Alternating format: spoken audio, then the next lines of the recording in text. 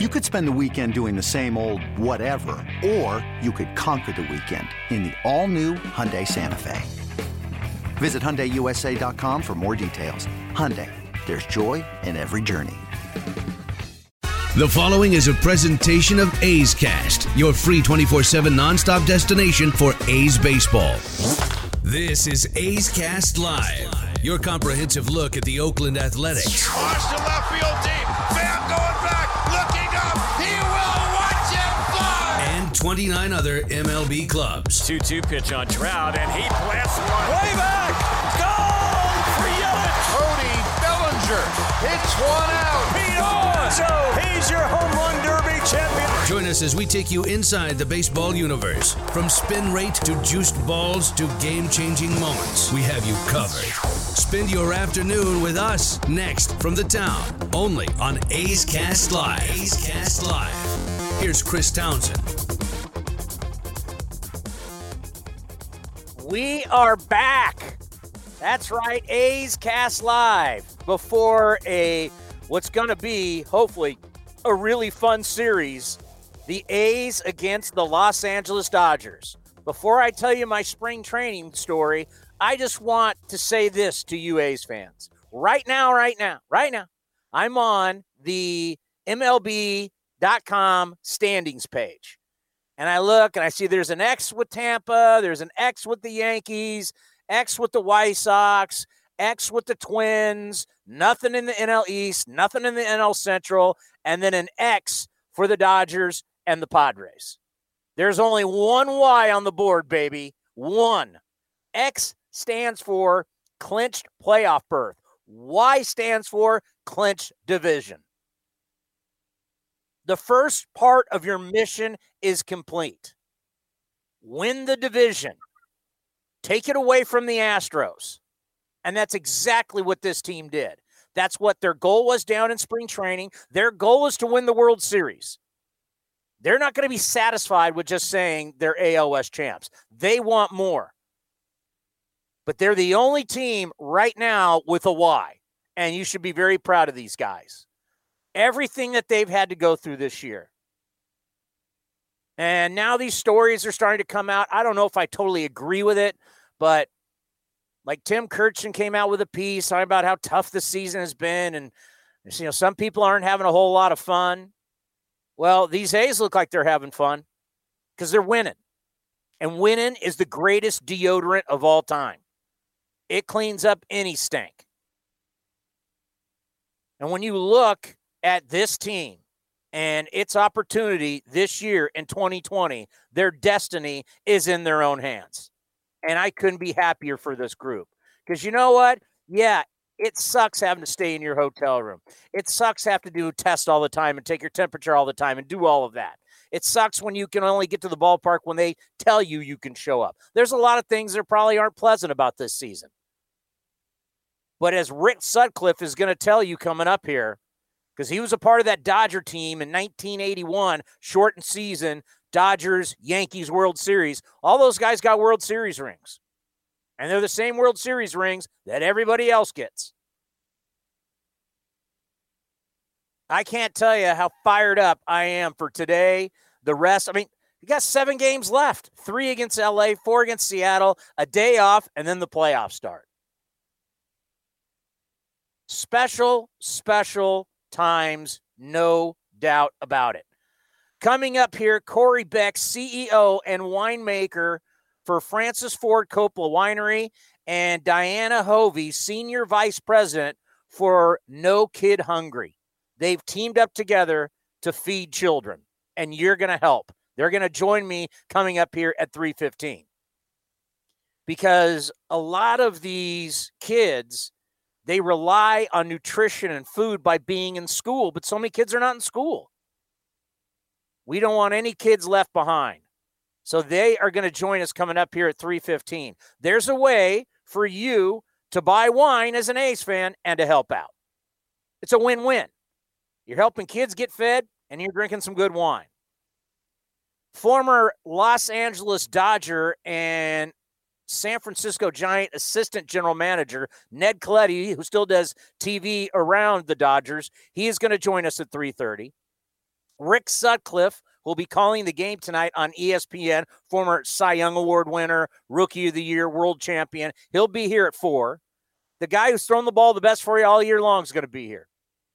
And I'm not going to be shocked if they're saying, Chris Bassett, here's the ball in game 1. He'll be here at 4:30. And then the skipper, Bob Melvin, at 5. Now, I'm just going to tell you, you only have certain ranges where we can get these guys. And we did Bob Melvin on Sunday. So we're not going to be able to say, congratulations, Skip, on winning the AL West. We knew they were going to win the AL West, but he is so superstitious, he wouldn't go there. But we did Bob on Sunday morning. That's when he was available. So we'll rerun Bob coming up here at 5 o'clock. And if you've been listening to the manager show, you probably maybe heard it on A's Cast. But these are great times from a standpoint of baseball. 3 straight years in the postseason. First time you win the division going back all the way to 2013. That just seems so long ago. Well, let me refresh your memory. Here is the voice of your Oakland Athletics, Ken Korach, 2013. 0-2, 2 out, 9th inning. Everybody's standing at the Coliseum. Scribner turns and deals, swung on and missed. Up and away, and the ball game is over. And man, what a way to finish up at home. The A's vault out of the dugout. En masse in a scrum up the first base line, piling on each other between the pitcher's mound and first base. They've swept the Twins in for the 2nd consecutive year. The A's have won the West. Been a long time. 2013. But now they're set up. It's their division. Astros are struggling. I don't know what the Astros are going to look like long term. We haven't been on the air since Justin Verlander. As I told you, I'll believe Verlander's pitching in 2020 when I finally actually see him on a mound. And that's not happening. And he's having Tommy John surgery. And the Tommy John surgery protocol now is like 14 months. So he's going to make $33 million next year being on the shelf. I doubt he'll rush it. I hope he doesn't. But he's going to be, you got no Garrett Cole. You got no Justin Verlander. Osuna's going to be out. He'll probably be out for the year. This is going to be a run for the A's that I think we're all going to really, really enjoy. Because last time I checked, Angels don't have any pitching. Last time I checked, Seattle stinks. Last time I checked, Texas stinks. Financially, where the A's are, where they're set up, their core, there'll be a big decision on Marcus Semien. But their core is there to win for years. But this year, now that you can take that breather, see, that's one of the things I really like, is you win now, and now you can take a big breath. All right, here's what we're going to do. We got 7 games left. We're going to rest guys that need to be rested, going to play guys who need more at-bats, and you can start setting up however you want, and we'll find out later this week from David Forrest what he's thinking with the general manager show. But now we can officially say, or ask the question, who are the 3 you're going with? Now, hopefully you only need to use 2. Win 2. Right now, it looks like you'll be going to Dodger Stadium. Commander Cody, it's been a while. How are you? I'm doing well, and I'm excited to see this A's-Dodgers series kick off because we heard about it all spring training, how this could be a preview when the A's and Dodgers played down there when we were there, that this could be a preview of the World Series this year. And, that both teams have lived up to their expectations, and it's been great to see. And I want to see who the 3 guys in the rotation are because then you get to figure out who's going to be the guy that comes out of the bullpen because the A's have been using a 6-man rotation with the addition of Mike Minor. So I'm curious to see how David Forrest and Bob Melvin and Billy Beane line up the rotation going into the postseason. But this series against the Dodgers is going to be exciting because for fans that don't get to see the Dodgers play as much as sometimes we do watching games outside of the market, you're going to see Ginger Guard, Dustin May pitch tonight. You're going to see Gavin Lux, Cody Bellinger. We already saw Mookie Betts play for Boston. There's a lot of star power in this series, even if the A's don't have Matt Chapman. Jake Lamb has played really well. So, he's been great. Godsend. What a great find for the A's after he was DFA'd by the Snakes and our good friend Torey Lovullo and the Diamondbacks down there in Arizona. So this is going to be a good series. I've been looking forward to this for a while. When we saw the A's were playing the Dodgers just once in L.A., we have been looking forward to this since the beginning of the season back in July. Jake Lamb is hitting .364, 2 home runs, 7 RBIs in the 6 games since joining the A's. I mean, no offense, but that's far more productive than Matt Chapman with that bad hip and couldn't make contact. I mean, literally, he was striking out almost every single at-bat. This guy's come in. He doesn't hurt you on defense, and he's been fabulous on offense. I mean, every pickup they've made, LaStella, he's your best player. Minor's at least giving you a complete game. I mean, the front office, they get some high reviews for what they've been able to do.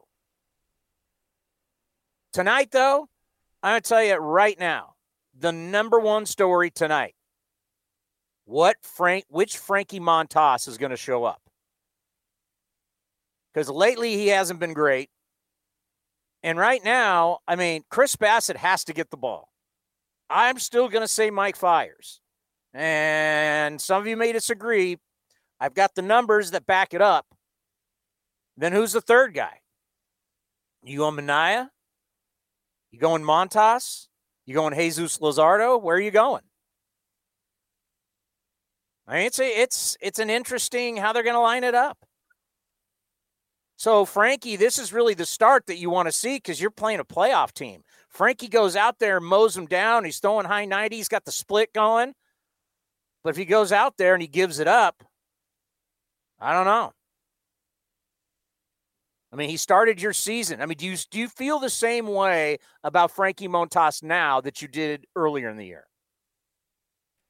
No, I mean, for me personally, I don't. I mean, he looked great those first few starts, and then the nagging injury that he had kind of limited him, and then he had to start against Arizona where he didn't look good. And I don't know, it just the way he looked to start this season was he looked like he was going to win the Cy Young. I mean, there was no other way to put it. He looked great. He was building off of the year he had last year, coming prior to the suspension. Then he had that one start against the Angels coming off the suspension, and he looked awesome.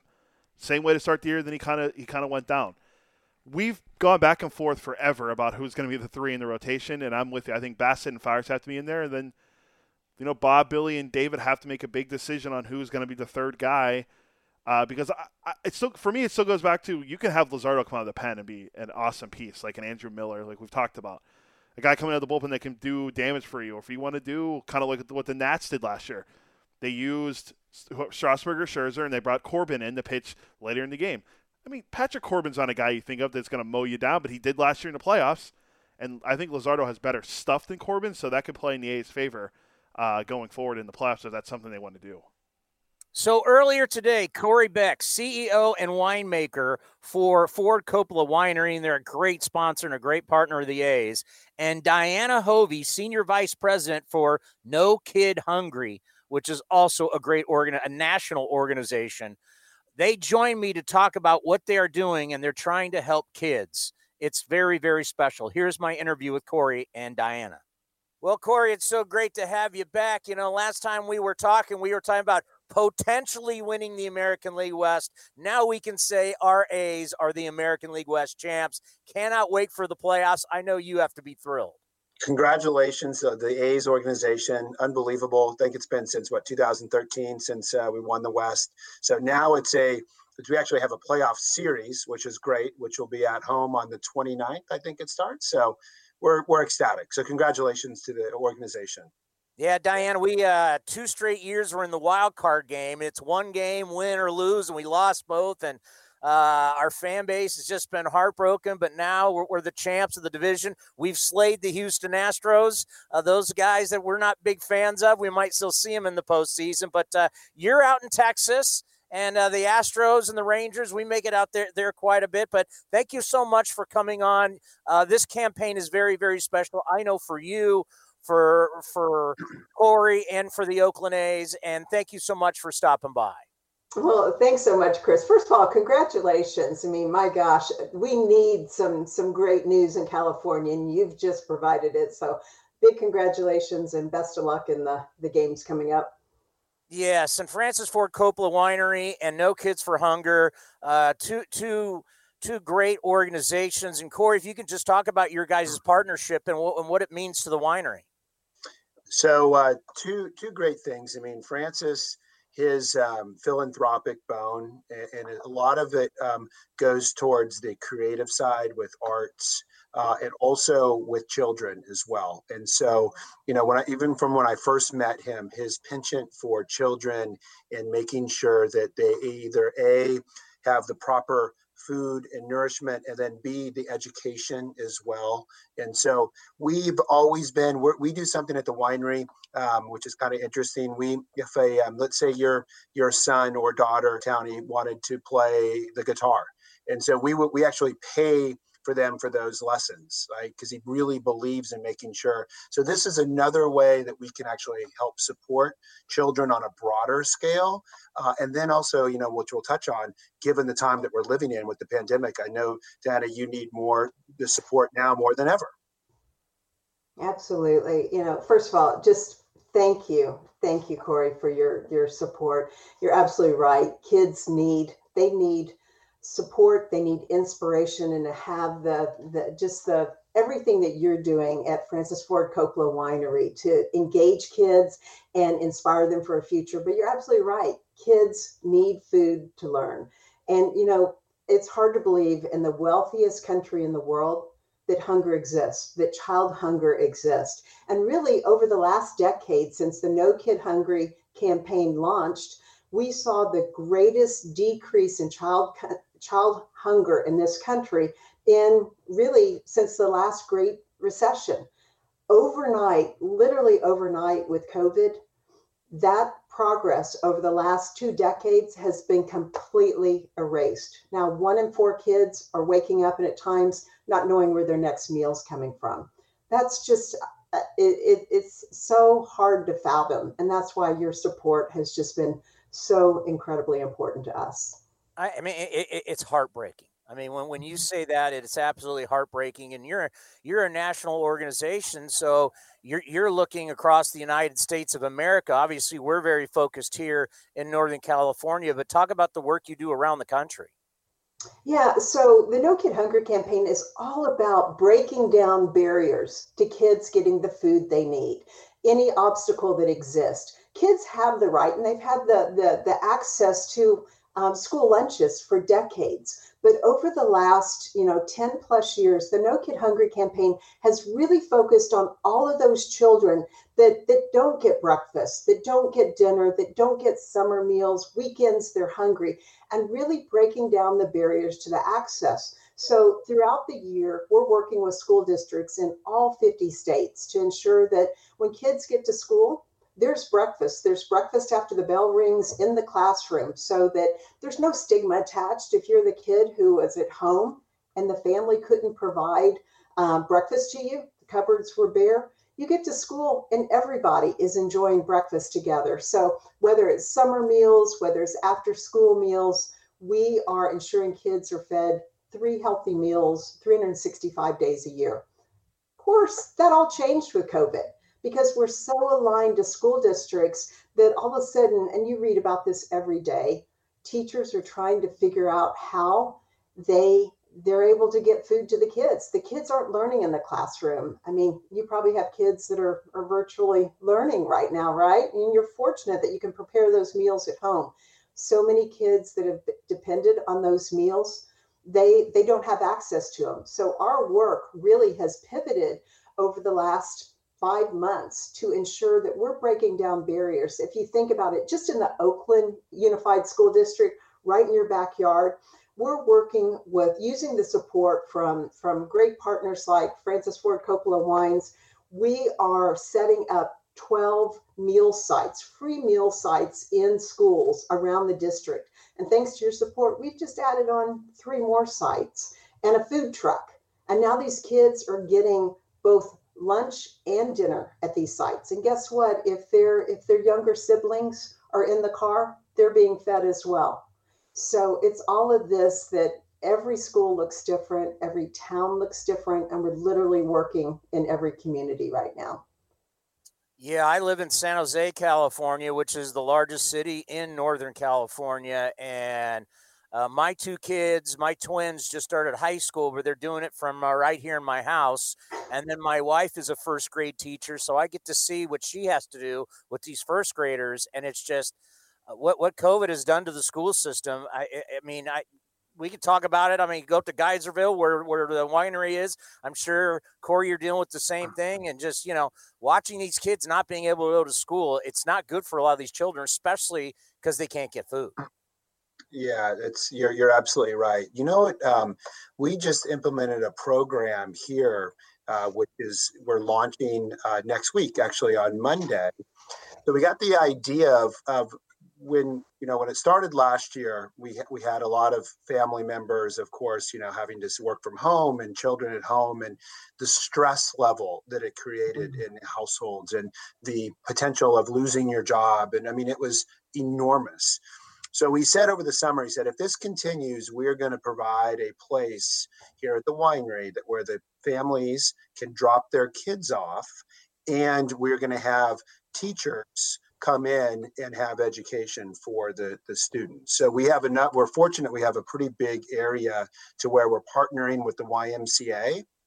They are providing the teachers and the expertise, and we're providing a platform for children to come in and at least be helped, tutors, if you will, throughout the day, so the parents can feel like they can work and there's a separation. I mean, Tony, you just brought it up. Your kids are right next door. And so we're launching that on Monday. And so I think it's important, no matter if it's food or the stress levels that families are under, that we all have to be working together and forming solutions. Because, look, we're right now, and with the political landscape and everything going on, we've got to come together now more than ever. That's our feeling. No, and helping people. It's like certain people have certain needs, and people have different needs. And as you just said, we need to be solution based. Yes. There are problems. The problems aren't changing, and no one's going to snap a finger and this goes away. So I think all of us who have small businesses or larger businesses need to reach out and help as much as we can. And Diana, especially for the kids. Yeah, absolutely. First of all, Corey, that story is amazing. And I think, just the way that you think creatively about it, that's what, and Chris, I think about your wife as a teacher. Everybody, parents, teachers, nonprofits, we're all having to work together to provide very innovative solutions. Bus drivers delivering food to families on routes, setting up drive-through stations to pick up food, learning centers, what you're describing. And you know what? This isn't going to get easier. What we're facing right now, and I'm sure you see it and hear it, there's so much uncertainty right now. We're trying to figure out what next spring's going to look like. There is still going to be a lot of adaptability that's going to be required. The other thing that we're seeing is there's so many families that have never really experienced the need that they're experiencing now. People that are finding themselves out of work, parents out of work that they've never encountered this. And so the need is so great. The flexibility, the partnership of being able to work with your team at the winery, Corey, and Chris, with all that you're doing, it's more important than ever. We, that's very, very well said. And, one of the things, Tony, we actually started this program late last year. So this was well before the COVID was taking place. And boy, I mean, I'm so happy that we did, because you need it now more than ever. So it's important. Like I said, I mean, Francis and his wife, Eleanor, and the family, they have their causes that they love to support, and children is at the top of that list. And we're very blessed that you guys are so generous. And we're going to be emailing this out to a lot of A's fans, but 30% off the Diamond Collection wine right now when you're checking out. Use the coupon code Oakland NKH. That's Oakland NKH. And Corey, you can talk about what you're going to do. You're going to donate to No Kids for Hunger, and there's a lot that you're going to be offering. Yeah, that's correct. So we're going to, with that, we're going to offer a penny shipping as well, and then we're donating for every purchase of $2 to the organization of No Kid Hungry, and that goes along with all the other commitments that we've made. But this is something that, working with the Oakland A's as well, it's been a great partnership. And how, if we can tie it in to other things that are a little bit bigger, if you will, which is hunger, then it's a good thing. Yeah. Well, and I have to say a big thank you to both Corey and Chris. So much of it is raising awareness and being associated with brands like Francis Ford Coppola Winery, and being able to, when people see the wine and they see your messaging, you're driving awareness of this issue. And that's half the battle. Helping parents understand there's help to be found. Helping teachers understand that there's solutions. That's half the battle. So thank you for that. And you get great wine. Yeah, exactly. Yes. There's the bonus. You're helping kids and you're getting wine for yourself. This is, as they say, a no-brainer. Yeah. Yes, definitely a win-win. So once again, let me give it out. You go to the website and you use the coupon code Oakland NKH at checkout, and you're going to get 30% off the Diamond Collection wine. Corey, tell us a little bit about the Diamond Collection wine. So the Diamond Collection, we started back in the mid-'90s, and it all kind of started around this wine Claret, which was from the founder, Gustav Niebaum, back in the late 1800s. That was one of the very first wines in California that was made. So we have taken that, and it was the shape of the diamond on the bottle. And so we have taken that over the course of the years and expanded it to Pinot Noir and Merlot and Chardonnay and Sauvignon Blanc. So it's been a phenomenal, we just love calling it the Diamond Series, and then, how that played with baseball too was like, this is great. And a quick story about baseball is that Francis, he's always had a penchant for baseball. And the reason for it is that he loved playing baseball or softball at family picnics. And he always said the best players were always the females. And it would be like, Aunt Joni would come up and smack one over everybody's head, and he always remembered that it was always the females that were the best players. It always stuck with him. And so he's had a penchant for baseball for forever. So it's kind of funny. Oh, that is a great story. Well, I just want to thank you both. And that here with A's Cast Live, we'll do everything we can to help you. And really, to the two of you, what you're doing to help children. And as we mentioned, children waking up in the morning without food and no lunch, no dinner, it's absolutely heartbreaking. So what the two of you are doing is something really, really special for our community and our country. Thank you, Townie. And I like to say to my staff and my kids and everybody, I said, look for the silver lining every day. It might be small, it might be big, but look for the silver lining. And today my silver lining was able to chat with both of you. A's winning, of course, Diane, from what we're doing with No Kid Hungry. So we're doing a lot of really good things. So that's my silver lining for today. You inspire me, you both. Thank you so much. It's an absolute great cause, and you can really help out A's fans. Francis Ford Coppola Winery and No Kid Hungry. And like I said, it's not a joke. I mean, you're going to help kids get food on the table, and you're getting great wine. So it is a win-win. And it's always a win to have our friend on, Ned Colletti. Ned, how are you? Hey, doing okay. Doing all right. Thank you. Yourself? We're the A's have clinched. We're the only team that's clinched the division, so we weren't going to have to deal with it anyway. But Ned, 2 straight years of losing in the wild card game after winning 97 games, that's brutal. The wild card game, that's a tough one to be in after 162 and winning 97. It's unfair in a lot of ways.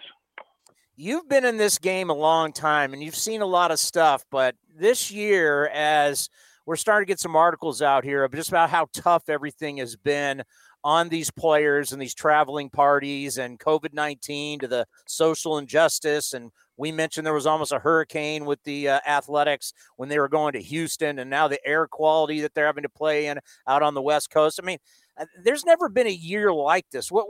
What do you think how tough it's been for, I like to say, the players and the whole traveling party? Well, it's obviously totally different. Life is totally different pretty much everywhere and pretty much for everybody, whether you're an athlete or just not an athlete. I think it's probably been a pretty good wake-up call to a lot of people to how good we had it, so to speak, and the freedom to move around, the freedom to be with people, the freedom to travel, as a team and get to a city, and if you get there early enough, maybe grab a dinner out and all the trappings of the life and the lifestyle. People used to tell me, you don't have a job, you have a lifestyle. And I think it's obviously been different. And, I congratulate and I tip my cap to so many people that had to figure this out. And, the baseball and hockey is the two businesses that I've been in for a long time. And as I look at what the NHL has done in Toronto and Edmonton, and now just Edmonton, remarkable, no positive tests. As I look at what baseball has done with far more travel than hockey or the NBA, and a little bit of rough going early with some teams with multiple positive tests, but really not much lately. And I think it's shown great discipline, great planning. Hard to do, hard to get that many people in so many different places to follow the same line, so to speak. And I think it's a tribute to so many people that they've been able to have a season with very little interruption, except for St. Louis that had a lot of games to make up, and Miami a little bit of the same. But by and large, I think it's remarkable that we are where we are. If you look back 12 months or even 8 months, but I think it's remarkable where we are too in some ways if you look back 4 or 5 months. Yeah, and Major League Baseball, the fact that they've been able to adapt as they go, and they reached out to the NBA and they reached out to the NHL. How's the bubble working? And now the A's and everybody going to be in the postseason. We're now going to go into a bubble. Just how smart do you think? Because obviously working for the Sharks and following hockey, you know how well that bubble has worked. How important is it for baseball to get in one of those bubbles? I think it is imperative at this point in time. Let's face it, you got a very compacted postseason schedule. You've got an extra round of 3 games for every team. You've got more teams involved. So you really can't have let's go back to the St. Louis situation where they were missing so many games, or Miami, so we're missing so many games. You have a playoff team that happens to. How do you do that? I mean, you're going to shut down the entire postseason for a while. So you really have to guard against it. It's one thing in the regular season because you can make an adjustment here or there. If somebody's played a few less games, okay, you've got maybe 3 or 4 or 5 weeks to make them up, or 6 weeks to make them up, or you've got another system that you could put in place. But when you're talking about the playoffs and how much is at stake and how many players have really kind of sacrificed to get to this point, and front offices and travel people and everybody, I don't think you can have any misstep right now. And I think that putting people in the bubble, so to speak, I think it's a wise choice because you look at the NBA and you look at the NHL, there's been no interruption. And that's what baseball needs to finish this thing off. This is going to be a good series. And I remember down at spring training before we shut down, a lot of people said, hey, this could be a World Series preview between the Athletics and the Dodgers. You've been covering the Dodgers on television. How excited are you to see this kind of matchup, two really good teams matching up right before the postseason?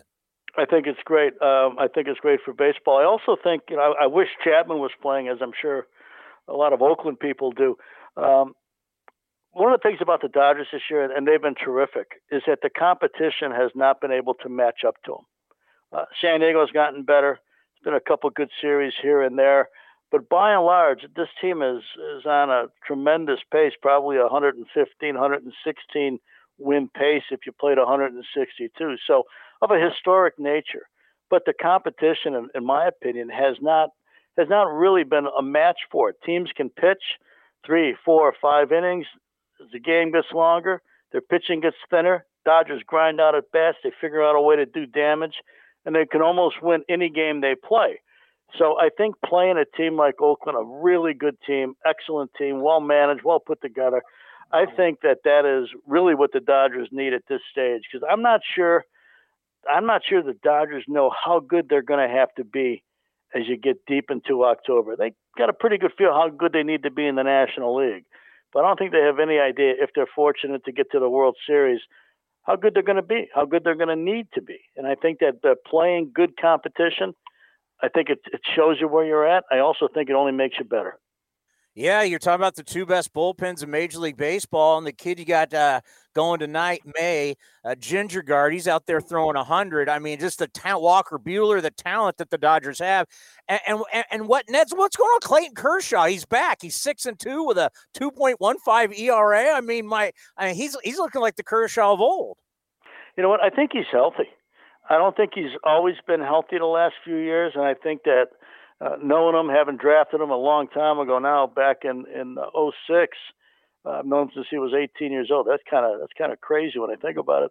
But he was always one of those guys that you had to fight to get off the mound. He would not take a DL or an IL now. He would not miss a start. He would fight to consistently compete. And I think the last couple of years, while he did, and he spent a little bit of time on the IL, but it was probably a shorter period of time as he would let himself stay. But I think this year, since really the first 10 days of the season, he's been so sharp with what he brings. I think his fastball's got a little bit more life to it, maybe another mile per hour, which may or may not be a big deal, but the life of the pitch is stronger. I think the crispness of his slider is also a byproduct of that, and the curveball's been great.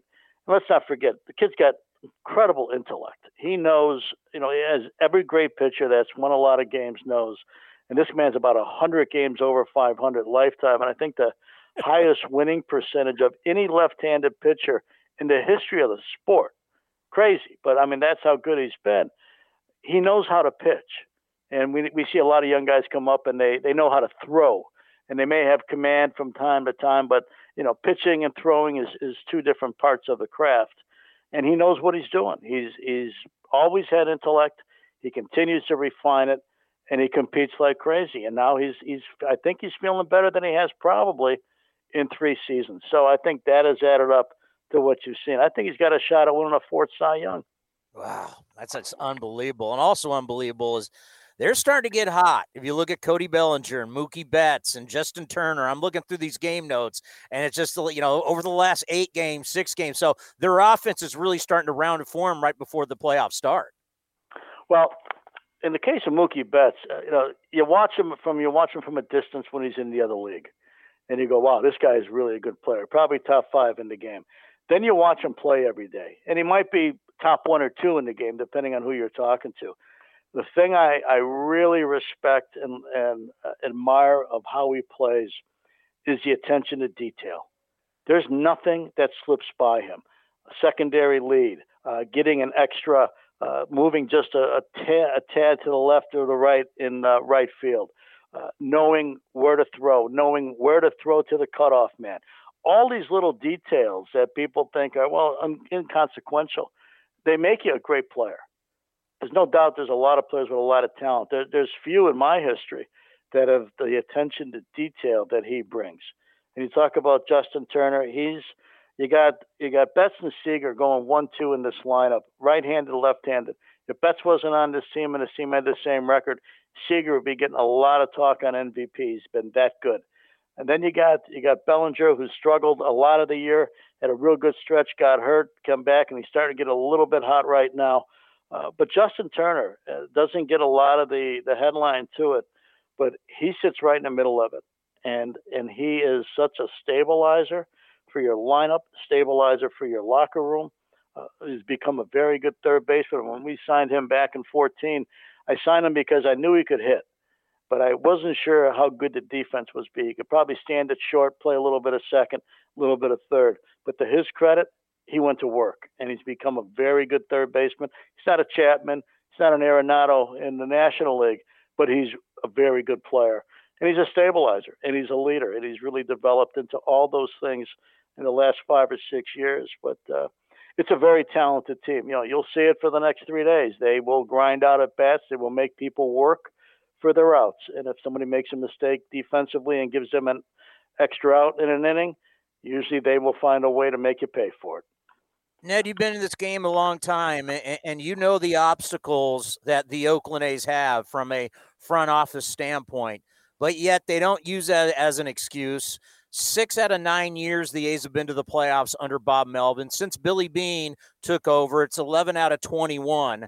I mean, when you sit and look at the success that the A's have had, and you know kind of the pitfalls and the hurdles that they have, do you just marvel how many times these guys end up making the postseason? All the different names, all the different players, but there's just one constant. They're always tough.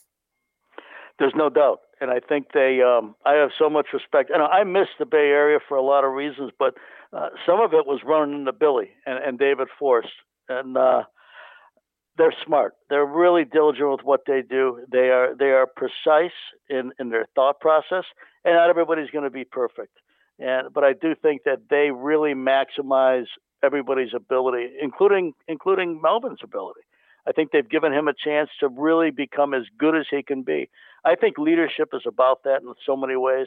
It's really about whoever you lead, that you lead in such a way that they can be as good as they can possibly be. So there's no regret and there's no, hey, what if? And I think a lot of the Oakland teams play like that. They play to the top of their ability. They play hard. They don't take shortcuts. I think playing in the Coliseum is kind of while it's a curse in many ways, I think it reminds me of some of the Giant teams that I was a part of, and some of the Giant teams that I competed against when I was with the Cubs. You know, that environment, it's a tough place to play sometimes. And I think that they probably, while they wish they had a brand new stadium and all the luxuries that go with it, you know, there's a little bit of grit to the personality of the place, and there's a little bit of grit to the personality of the team. And I think maybe one feeds the other in some ways. But, you know, I miss talking to Billy all the time. And he and I had some tremendous conversations through the years, both when I was in San Francisco, then when I moved down to L.A. But you always know that you're going to find a team that is well schooled, and they will make you pay too if you make a mistake along the way. Oh, there was nothing worse than those freezing nights at Candlestick Park. Oh goodness. How about it? I didn't, you know, I went there for 13 years during my Cub career, you know, for 2 series a year, and then the 89 playoffs. But when you went to work there 81 games a year, oh my goodness. But you know what? We turned it into an advantage too when we could, because we were a little bit more accustomed to it. But yeah, you're right. It was a rugged place to be, especially in the middle of the summer. Yes, it's July, and the fog. Everywhere else in the country, it's warm, it's humid, and the fog is coming over into the stadium. It's the only place in the country.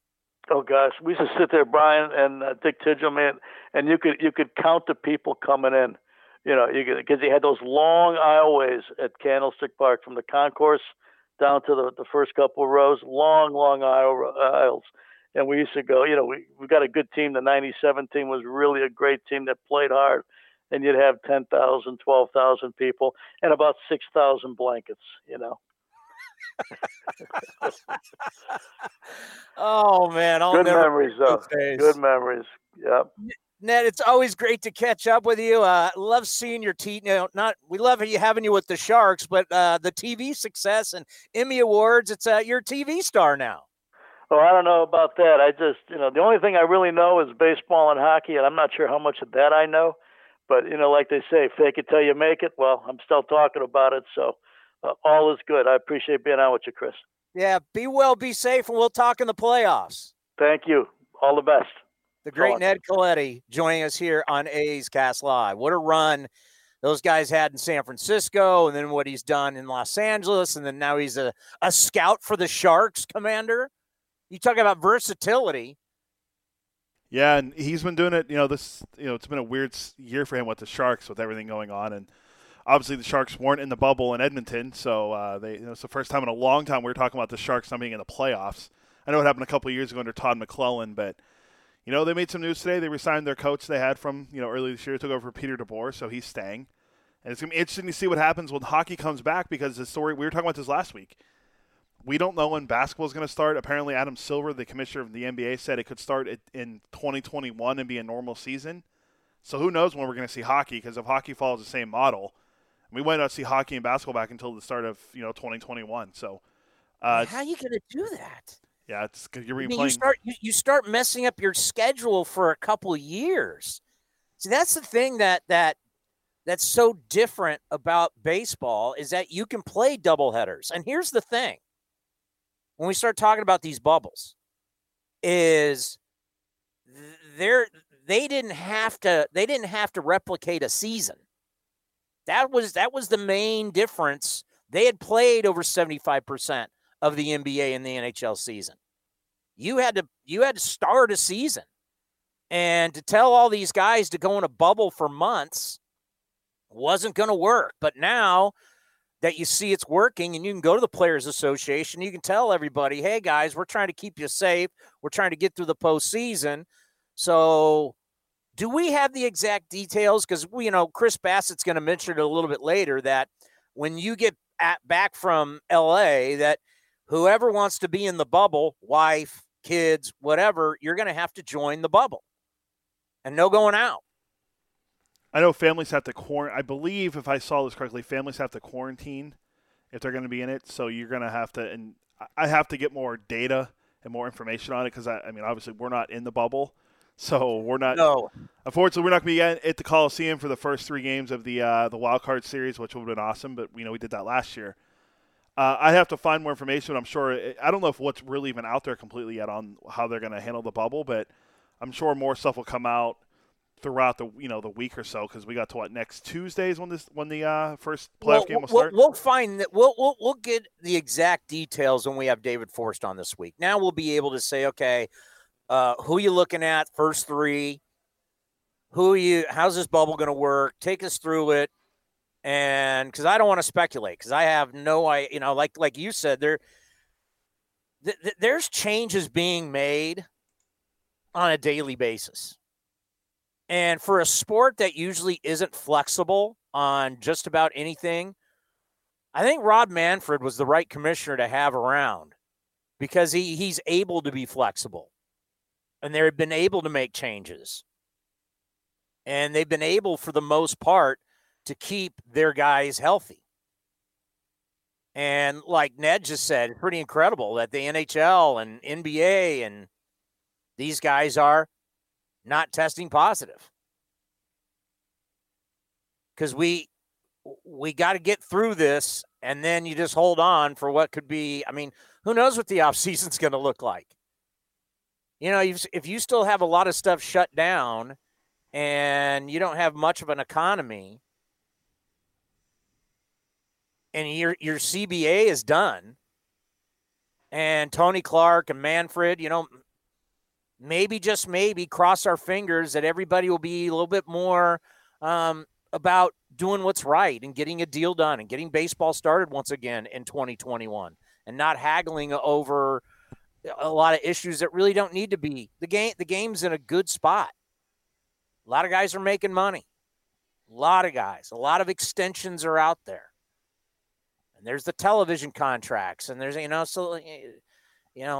don't shoot the golden goose. That's not smart. And that's not going to be, if you pull a power play to where you're willing to say, shut it down, because that's ultimately what happens.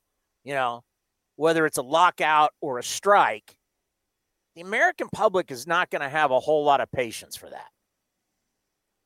If Tony Clark's coming to the table saying, we don't have enough $100 million contracts.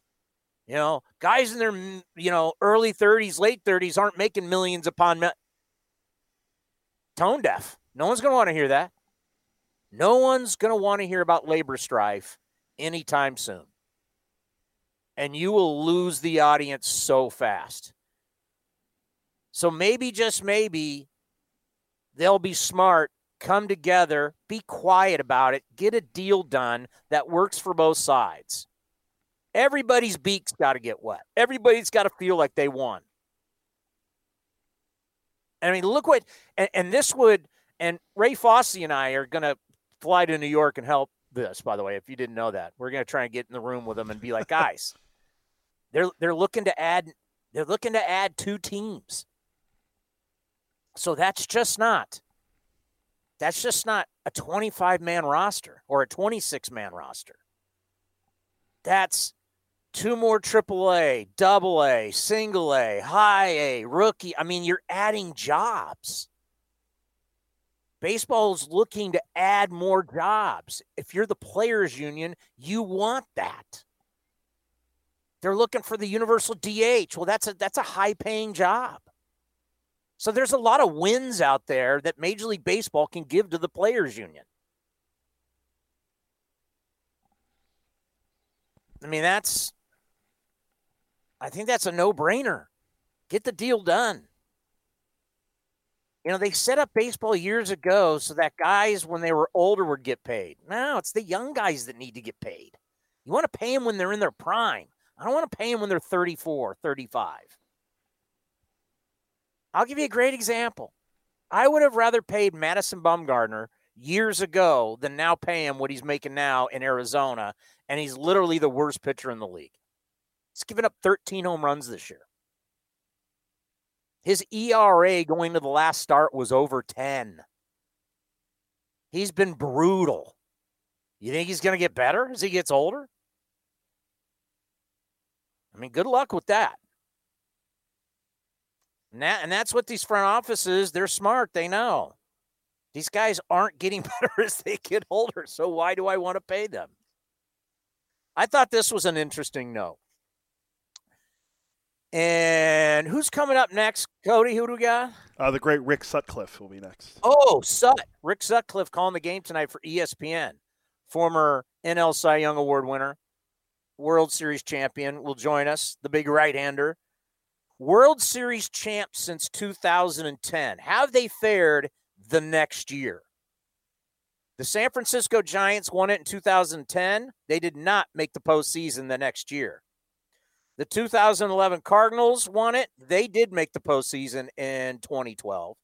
The Giants in 2012, they would win the World Series again, but then they would not make the postseason again.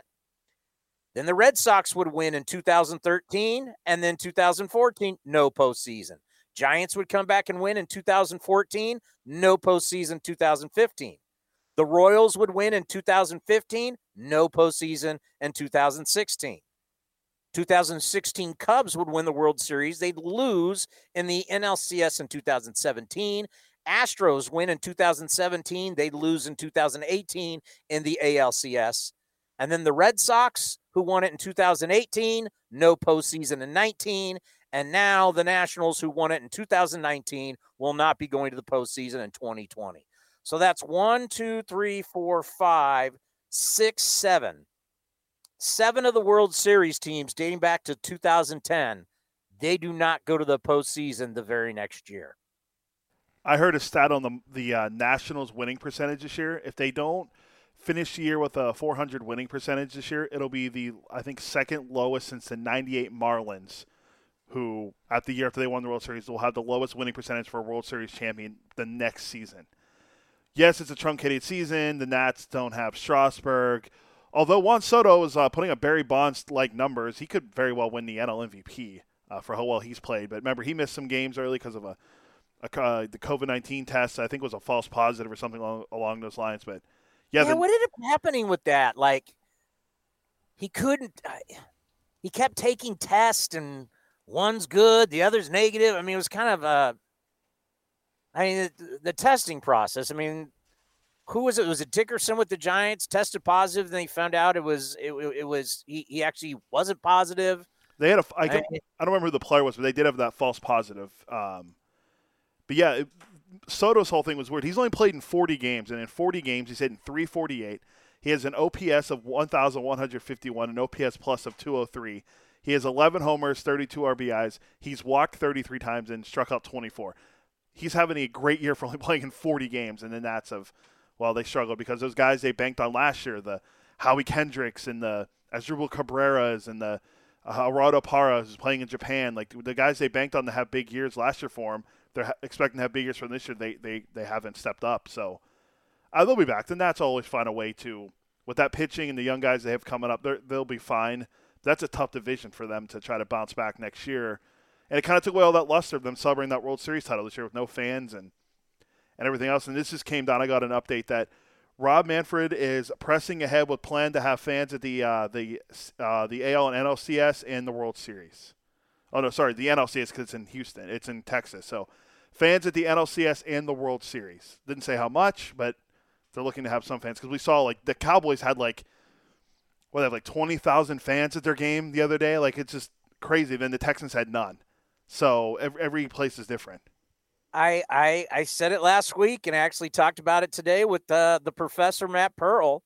There's that college football coach who I believe is either going to be like at USC, UCLA, Cal, or Stanford. He's a Pac-12 coach and said he's talked with the other coaches around the country, and it's like we live in a different world. I mean, I turned on Notre Dame football 2 weekends ago when they were playing Duke. I went, oh, my God, look at all the people in the stands. Then it was Florida State against Georgia Tech. I mean, now you're watching football games. There's people in the stands. There was opening night. It was the Texans Chiefs.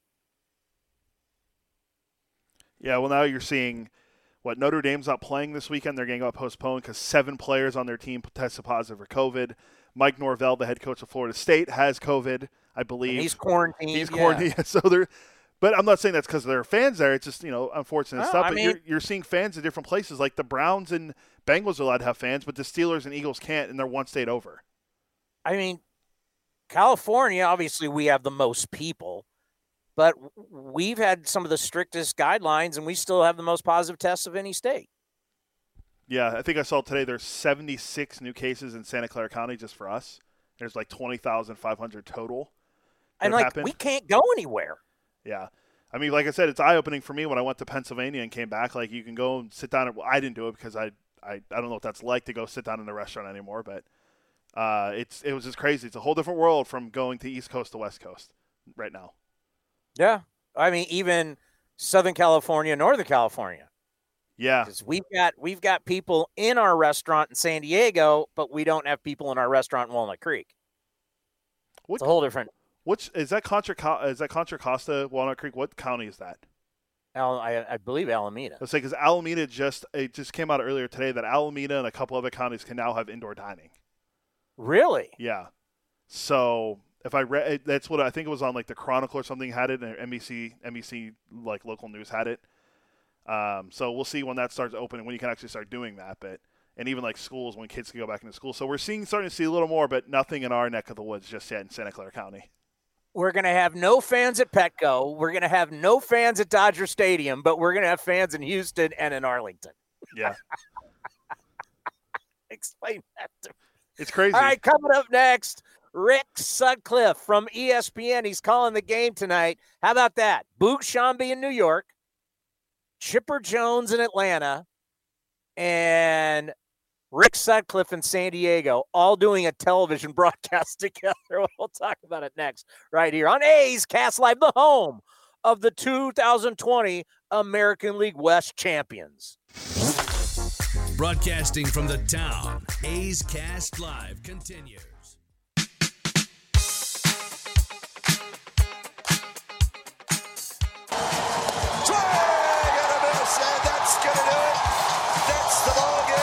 Winning 11-7, and here in 2013, the American League's Western Division title belongs to the Oakland Athletics. Celebration time at the Coliseum. So that was a call of the game from 2013 by Glenn Kuiper on NBC Sports California. For live streaming A's games, get the My Teams app by NBC Sports, plus tons of A's articles, features, videos, and more. Download My Teams by NBC Sports now, the app for the authentic A's fan. Boom. By the way, Contra Costa County. I had a bunch of people texting me that too. Huh? I had a bunch of people texting me about that too. Oh, man. 7 games left? That's it? There's only 7 games left. This wild, wild season. But the one thing that's great about the A's, That first series is going to be at home because the A's are dominant at home. They had one of the best home season in franchise history. They won 20 of 28 games at home this year versus the road where they're 13-12. 3 left, though, on the road. You want to finish 500. Or you want to finish a game over 500. Win a series down in L.A. against the Dodgers. Hey, this Dodger team is stacked. If you haven't been following the Dodgers, I mean, they pound people. Their run differential, like Oakland's, is plus 56. They're plus 119. And this Padre team's not a bad team. We saw that. They just can't hang with the Dodgers. Rick Sutcliffe, who's going to be calling the game for ESPN, we caught up with him earlier today. Well, now joining us, he was the National League Cy Young Award winner, the National League Rookie of the Year, a 3-time All-Star, a Roberto Clemente Award winner, led the National League in wins, the AL and ERA. The great Rick Sutcliffe is with us here on A's Cast Live. How are you, Rick? You know what? I'm doing well. It's a pleasure to be with you. Always enjoyed talking baseball, particularly with, a couple of teams that have a chance to win it all. Yeah, it's exciting times. I mean, it's the only thing that's, keeping us going during these trying times. But the A's winning and playing every day and winning the division for the first time since 2013. But what I've been saying to everybody is this is truly a tournament. And in a tournament, everybody has a puncher's chance. Chris, you're exactly right. And, the thing I think about with everything that's gone on since spring training was shut down and all of a sudden we start back up and then Miami has problems and St. Louis has problems. I mean, I got to be real honest with you. There was a lot of doubt, I think, and a lot of our minds as to whether we would get to this point. And, we were talking about it earlier, how everything's different. You start off, obviously the very first thing is playing a sport without fans. It just doesn't seem to make any sense whatsoever. As Tim Kirchin was writing earlier today, for a lot of people, it's just not fun. But I'll be real honest with you. When finally we had a live sporting event on television, and it was golf, probably, 3 months ago or whatever, I'm normally a guy that'll go play golf, and then I'll tape it and come back and watch it later on in the evening. I sat there and watched all 4 days, every moment of it, because I missed it that much. And, Chris, like we were talking, even though I'm going to be down in my basement broadcasting the game tonight, it's an honor to be a part of something like that, a small part, bringing a live event to somebody, because I know how much I enjoyed it. Yeah, I mean, even today I was watching the Tiger Woods event where they have Rory out there and JT, and they're showing off his new course. And stuff that I normally wouldn't watch, I'm watching more than ever. And then I'm thinking about this. This is a really good matchup. And into the season, we've been calling it iron sharpens iron. I think it's good for the A's, and I think it's good for both the Dodgers to be playing some stiff competition right before you hit the playoffs. What do you think of that? I totally agree with you. And the thing that's exciting for me is that the off day yesterday for both of the teams. So there's a lot of guys that are going to want to get their at-bats. They're going to go out there. We got a couple of outstanding right-handers on the mound, and Frankie Montas, and you got Dustin May. I think this will be, to me, a little bit like spring training for the Dodgers, in that, a lot of their starters are going to want to get 3 or 4 at-bats. They know what they've got locked up. They know what they need to do and when they need to be ready to go. On the other hand, we know that Oakland's got a lot more involved. You take a look at where they're at in the standing. You're talking about the number 1 seed, which is possible. Right now, as we know, they sit in the 3rd seat. We know how well they've played at home all year long. I just think that this is probably a little bit bigger game for Oakland, and I think because of that, I think it'll be managed that way by Bob Melvin. How about the Dodgers? I mean, they're a powerhouse. Their run differential is amazing. When you look at winning the division, 8 straight years in the National League West. Of course, that's never been done. Only the Braves and Yankees have had a better run than that. But just talk about the firepower and what a incredible roster they have in Los Angeles. You know what, Chris, I'll give you a little key to what my part of the Open will be tonight, okay?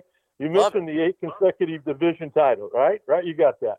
The first person you think of, Chris, for the Dodgers is who? Cody Bellinger. I mean, yeah, you think of Bellinger and what he's done, but over those last 8 years, I mean, it'd be Clayton Kershaw. I know you agree with that.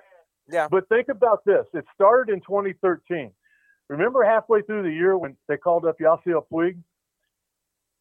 Remember 14? Yeah, when D. Gordon came from their farm system with all of his stolen bases. 15, it was Jock Peterson became an all-star. 16 and 17, Corey Seager and Bellinger were rookies of the year. And 18, it was Ross Stripling who became an all-star. 19, we know last year, Walker Buehler stepped up and became a big-time player. This year, to me, the guy that came from their farm system that's having a huge impact on what they're doing, and we know this year's different than all of the others, but to me, it's Dustin May, the guy that's going to be on the mound. So to answer your question and your point to me about the Dodgers and how they've been so great over the last 8 years, yeah, Clayton Kershaw has been a big part of that. But, not one person can – it's not golf. It's not tennis where you can do it by yourself. I think that farm system, bringing up and having at least one impact player every year has been the real key to the run that they're on right now. Can I steal that from you for our pregame tonight? Absolutely. You throw it out there now, and then when they hear me say it, they're all going to say that, hey, Sutcliffe stole that from Chris earlier today. Oh, no. You're too great. I will give you the credit for it. It is a really great point. Just the depth that they've had, their 40-man roster, their minor league system, and I think that's why it's now for everybody, they need to win a title. They haven't won a title since they beat the A's in 1988. They've had all that success. The only thing they're missing is that ring. Let me throw a story at you. Years ago, I'm in the Yankee clubhouse opening day after they had won, Derek Jeter had won his 5th World Series. And Yogi Berra was there. And I was lucky that I'd been on a bunch of Nike trips with Derek Jeter. I was able to stay in there when a lot of the other media were asked to leave. And Yogi Berra walked up and just, respectfully said, way to go, kid. Congratulations. He goes, now you're halfway there. And you know what he meant. You know that a lot of baseball fans know that Yogi Berra won 10 World Series. And Derek Jeter looked up and he said, Yogi, he says, with total respect, he goes, I just want to tell you that when you won those 10 World Series, you had to win 40 postseason games. We've already won almost 60 postseason games. So to your point that you made earlier, you think about all the titles and things that the great teams won in the past. It's so much more difficult now. You needed 4 wins back then. Then all of a sudden you needed 11. And I don't even know. I can't even count with I think it's going to be 12 or 13 wins that you're going to have now after you qualify to get into the postseason. So it's just become more difficult. But I'll be honest with you, as a fan, I think it's even become more exciting. Well, and I've been talking to a lot of the A's people about this because, we're all at our homes. We're not traveling around like these guys are. And to think that, from COVID to the social injustice to, the A's potentially are going to run into a hurricane in Houston. And then, as being out here out west, the air quality, this has been such a brutal season on these guys. I really hope whoever wins it, people don't say, they only played 60 games. This could potentially be the toughest World Series ever to win because you're now in a tournament plus all that stuff I brought up. And, as Tim Kirkson's writing that, hey, this isn't any fun. Whoever wins that's going to be a tough roster right there. I could not agree with you more. And, the first thing that we all think about is what's going on in our country right now and how there are so many issues that are far more important than playing baseball. But I said all along when this thing picked up again and people said, it's not going to be the same. The World Series champion is not going to be looked at like they have in the past. Let me throw one thing else on you. In 1981, I was a member of the Dodgers. All of a sudden, we won the first half. Then we went on strike for almost 2 months. When we came back, the team that won the second half, if you won the first half, it didn't matter. You played the team that finished second in your division. So we played 53 games, I believe, and then if we picked it up again, it was 58 games or something like that. And a lot of people thought that championship was going to be tarnished. Well, no, it's not, because everybody knows it was the Dodgers against the Yankees. The Dodgers were down 2-0. Fernando Valenzuela, like he had done all year, stepped up big time with a victory there. I think in a lot of ways, and I said this from the very beginning, that this year could possibly looked at like 1981 was. And I know when people look back on 81, as a baseball fan, you look back on it with a lot of excitement. You still got a beautiful World Series ring, right? I did, and my wife has a beautiful pennant that goes on her neck, and it's much fun and as much pride as I take in that one. I'll be honest with you, I was blessed back in 2016. I've been a guest instructor, Chris, with the Chicago Cubs since Theo Epstein took over, and I'm in spring training every year, and I go to Wrigley every chance I get. Unbelievable that before the ceremony was over, the night that everybody got their rings, the players and coaches and all, Theo brought up Eddie Vedder, obviously the lead singer of Pearl Jam. He brought up Eddie because he's been a lifelong Cub fan, being there in Chicago when he grew up. Eddie and I got a ring at the same time. So I take a lot of pride in that one. I know that I did everything I could to bring a World Series ring to the Chicago Cubs. Couldn't get it done, but the team that's out there right now, a lot of those guys are the guys that did get it done. Let's end on this. Oakland doesn't get a ton of national coverage, but we've had some conversations with some players who just say, you know what, the reason why we're here, and you could really say the last couple of years, but really this year, because the year has been so tough, that Bob Melvin has been the rock for this team because there's been so many issues. We don't know what guys have issues away from the field, let alone your issues with the field and all this stuff going on. But these players are saying, they would not be where they are right now if it wasn't for the leadership of Bob Melvin. How is he? I know he's won Manager of the Year 3 times, but how do people inside the game view him as a skipper? I think the number one thing that you think of with Bob is the respect that I hear from his players. And I have since he took over. I think it was around the middle or towards the end of 2011. I think of his honesty and how he's able to be honest with players about, you can do this and you can't do that. I think about how he has to have a deeper bullpen than most of the other teams have to have because he doesn't have the big name starters. They don't bring in, the Garrett Coles and the guys like that. So he's got to be able to finish the game a lot of times after the fifth inning where a lot of the other managers try to hold it down in the eighth and ninth. But the one thing that I think of about Bob Melvin is, as I thought of with a lot of former catchers who have become great managers, is that the two things they know how to handle a bullpen because a lot of times as a backup catcher, you're down there in the bullpen. When the phone rings, you know what's going on. Those guys converse it. But here's two things. He knows how to get a pitcher, a starting pitcher deep into a ball game because he's done that. And he also knows what it's like to be swinging a hot bat and to be struggling as a player. So he has the respect from both of those guys when he brings you into his office to talk about something. And, he pinch hits, I believe, again this year as much as anybody has anywhere at any time. But it's not because he doesn't like the person that's up there. It's because he's got a hunch in his own mind, and he's also got statistics to back it up. Rick, I grew up watching you play. So much respect, and you as a broadcaster as well. We'll be watching you tonight on ESPN. Be well, be safe, and let's talk in the postseason. Yeah, if the A's are in the World Series, you've got my phone number. You know where to find me, buddy. Rick Sutcliffe. He was good. He's a great broadcaster. I really enjoy him. And I think he makes a great point there. These guys that were catchers, and maybe you weren't a starting catcher, so you did spend time warming guys up in the bullpen, really understanding it. They understand pitchers. Cody, I thought he made a great point there. Because Bob wasn't a star player. But Bob was, you get to see all of it, right? If you're just the rock catcher that's out there every single day, you're a great player. That's one thing. But when you're not, you get to learn how to manage the game. and manage a pitching staff. You kind of understand that as somebody who spends time in the bullpen, spends time in the dugout, and being a catcher and not playing every day, but not playing every day. Yeah, and two of the best examples of the managers that get a lot of respect in the game, and they're both friends of our program. One is Bob Melvin. Obviously, Bob wasn't a star player, and he wasn't always a starting catcher. The other guy is our good friend Kevin Cash. He also was not a star catcher either, but he knows how to manage a bullpen. He knows how to manage the personalities on the team. And having the trust of your players is something that's very important for managers. And that's why a lot of these guys love Bob, and they love what he's able to do as a leader. That's why a lot of people like Kevin Cash, a lot of people like Tito Francona in Cleveland.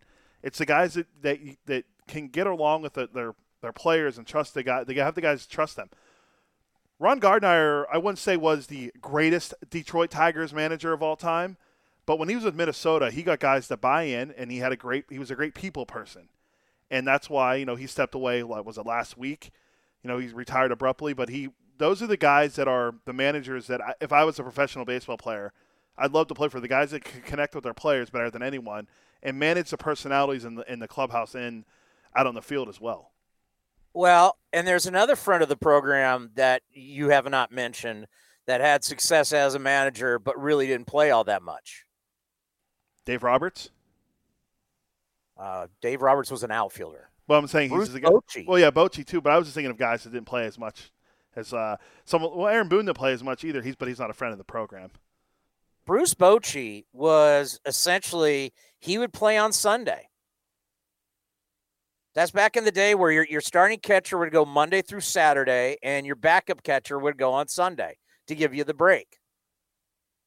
Yeah, Bruce Bochy. If you go look at his statistics, he didn't play a whole heck of a lot. So there's something to that. Even Joe Girardi's another one too. Girardi's a good manager, and he was a backup catcher. Yeah, but I do like the idea that catchers make the best managers. You've seen a lot of guys or former catchers become managers. No, they're not always the best managers. I wouldn't say Brad Ausmus is the greatest manager of all time, or Mike Matheny, or I'm drawing a blank on the other one. Was it Mike Redmond or Mark Redmond? One of them was a catcher. I think it was at the Marlins as their manager. Those guys, they got a shot because they were former catchers and they understand the game. But the guys like Boch and Bob Melvin and Kevin Cash, they get it, and they know how to manage a bullpen and manage a staff and personality. So that's why they've been around the game a long time so far. And Cashy's only in his early 40s. Do you want numbers that are going to scare you about Frankie Montas? I mean, can you handle that? I can, but I think we have to put it out there for everyone to know.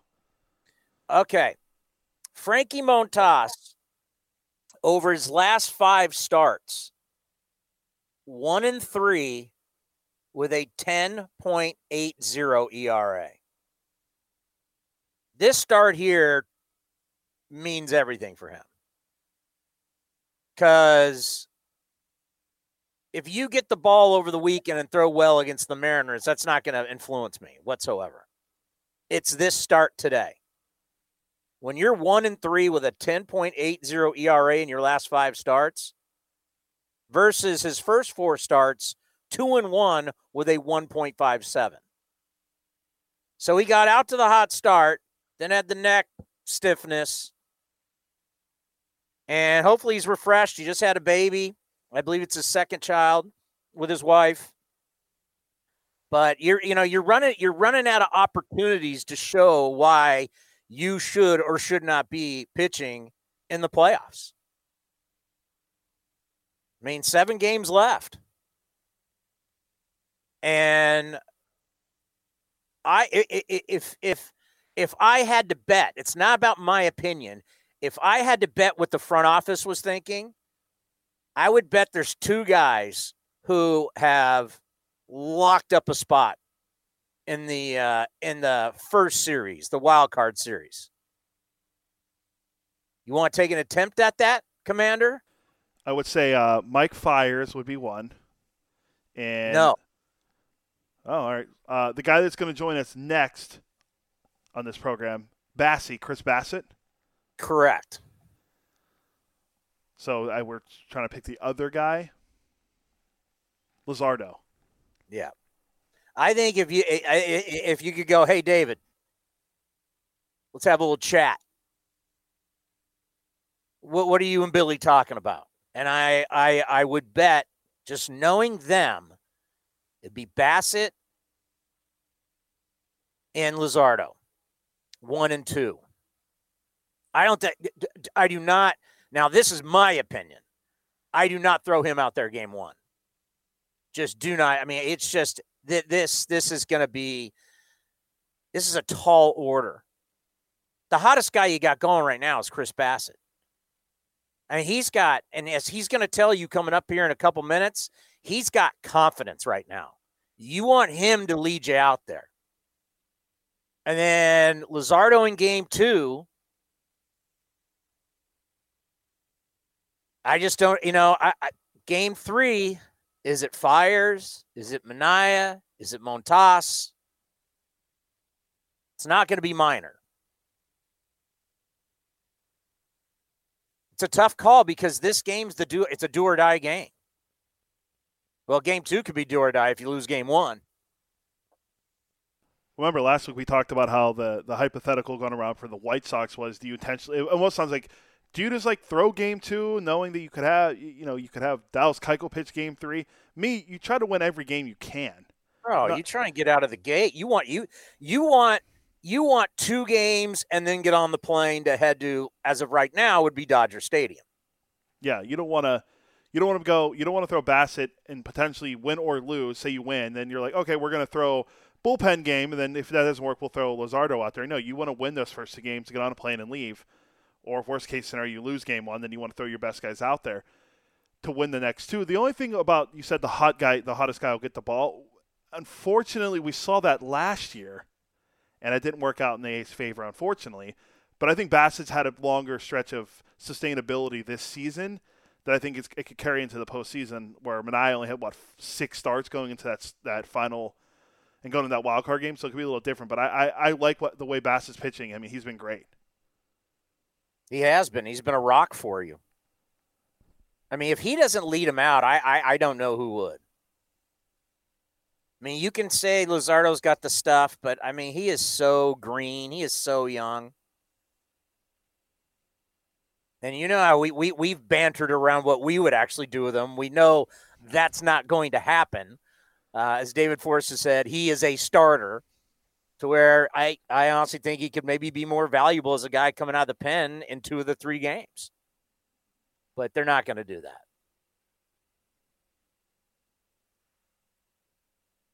Who's the third guy? These are the tough decisions because the A's got to get out of this round. They have to get out of this wild card round. Now, the only way they get to San Diego is that they have to be the number 1 seed. And what's the lead right now? Tampa's got 3 more wins than the A's do? Yeah, they have, I think, 36 wins, and then I think the White Sox have a game over the A's. But the White Sox are actually playing the Indians right now. And like I mentioned to you before we started the show, the playoffs right now, if it ended today, it would be all divisional games in the first round. It'd be Rays, Jays, Rays, Jays, Indians, White Sox, A's, Astros, and then it'd be Yankees. So the only one wouldn't be Yankees and who am I drawing a blank on?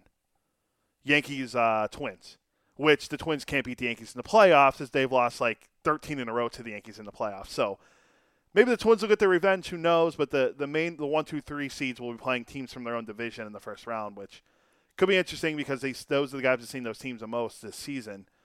And the score in the White Sox, the Indians have their Indians are 1-0, but the White Sox have the bases loaded with 1 out in the 5th inning. So I'll keep an eye on that game for you. And the only other game I'm paying attention to is the Nationals are beating the Phillies again, which helps my Marlins, and being the only person on planet Earth that had the Marlins going to the playoffs this year hopefully comes true. There is a chance the A's could get the 2 seed. If they keep winning and Cleveland keeps knocking off the White Sox, they could get the 2 seed, especially since you got 4 against the Mariners here at the end of the year. Yeah, and the Rays finished the season against the Phillies. So, I mean, anything's possible. They can still get the number 1 seed, but the Rays are playing the Phillies in the last couple games of the year. And they're playing the Mets today. That's what at least they played yesterday. Jacob deGrom, 14 strikeouts, and the Mets couldn't win the game for him. So just another Mr. Outlier start for the Mets. Just another outlier. Coming up next, he's not an outlier. Chris Bassett's going to join us right here on A's Cast Live. Hi, this is Ramon Laureano. And the throw is going to be in time at the plate. Laureano firing a strike all the way on the line. And you're listening to A's Cast, your 24/7 destination for A's baseball. Ramon getting a little day off today. So back-to-back days. Been struggling a little bit. It's going to be LaStella, Grossman, Simeon, Olson, Canna, Lamb, Piscotty, Kemp, and Murphy.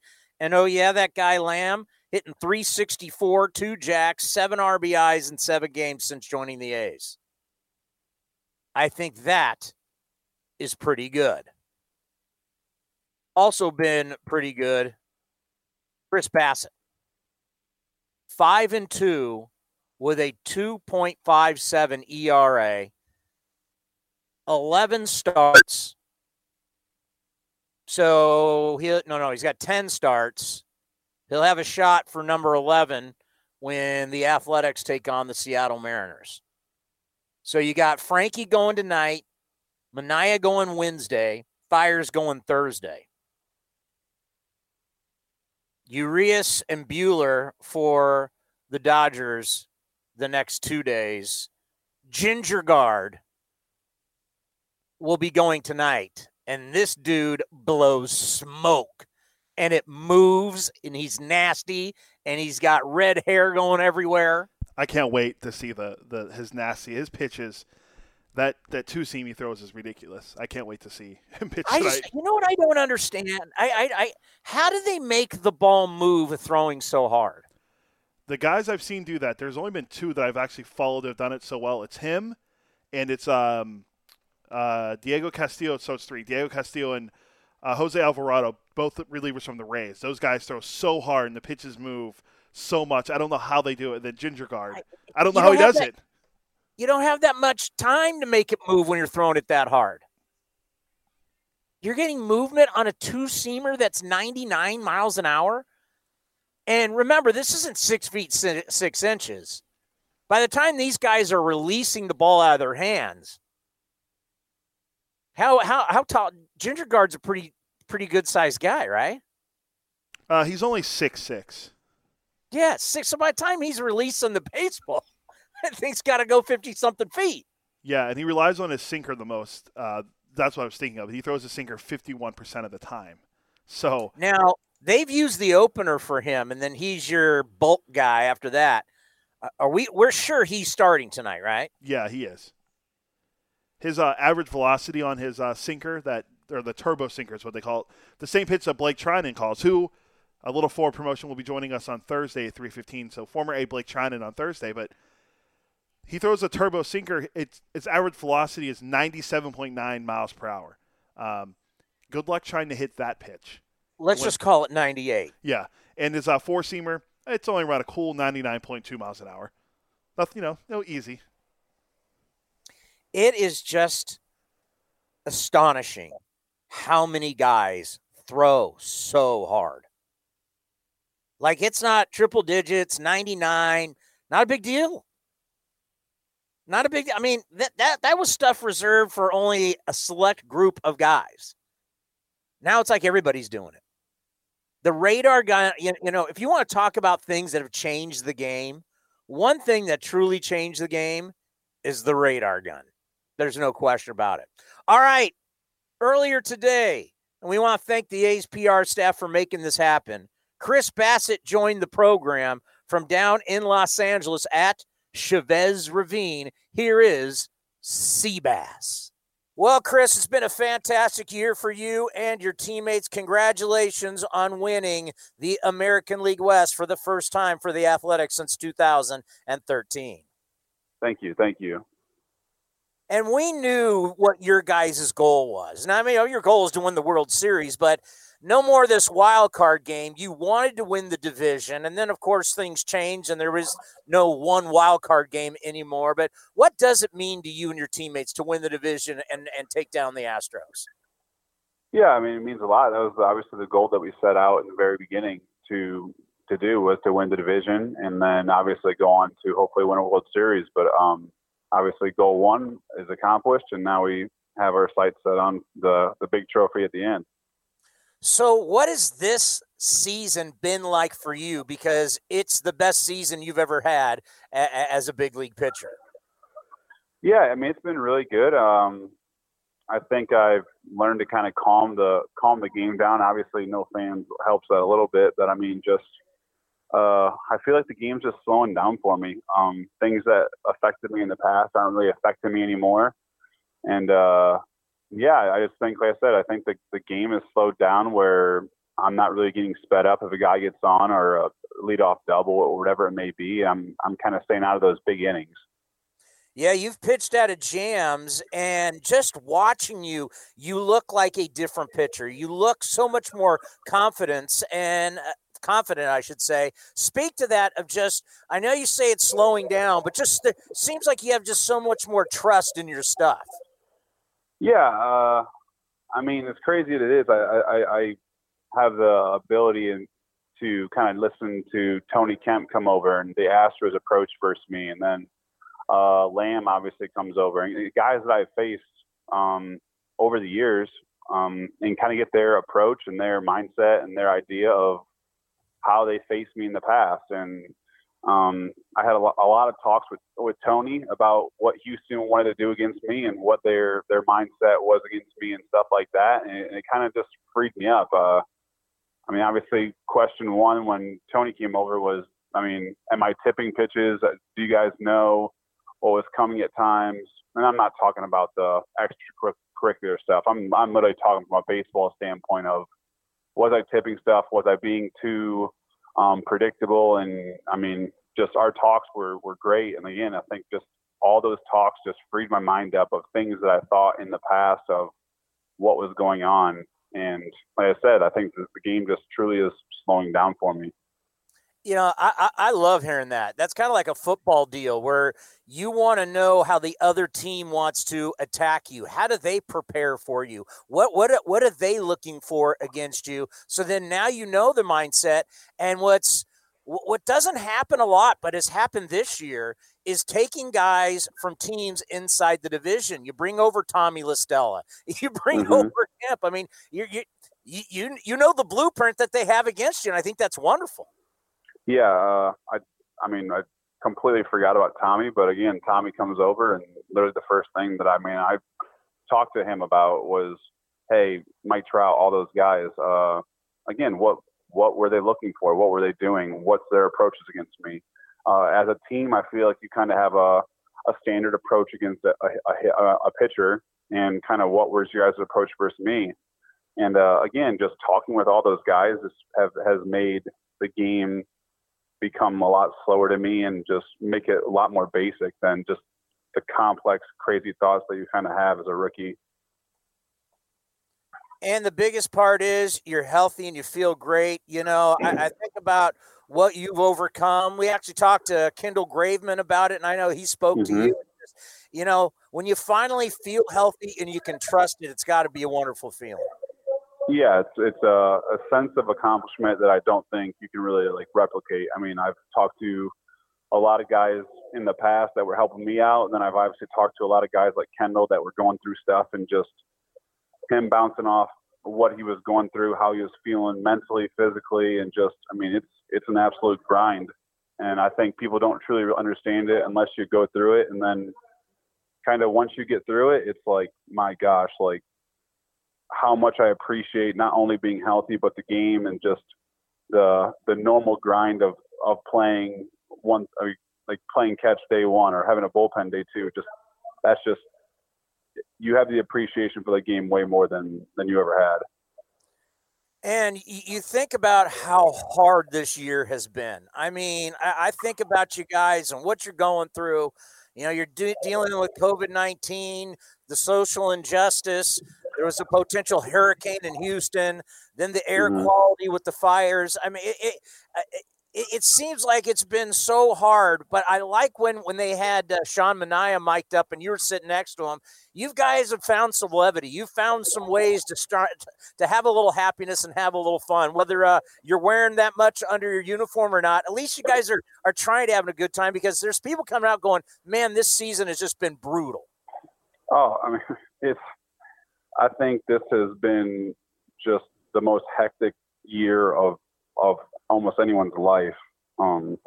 Just because exactly what you said, I feel like every week something major that's happening that's different.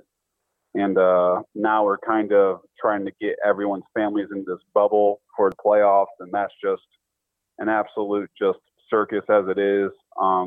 But I mean, the one constant I feel like we have is just Bo Mel.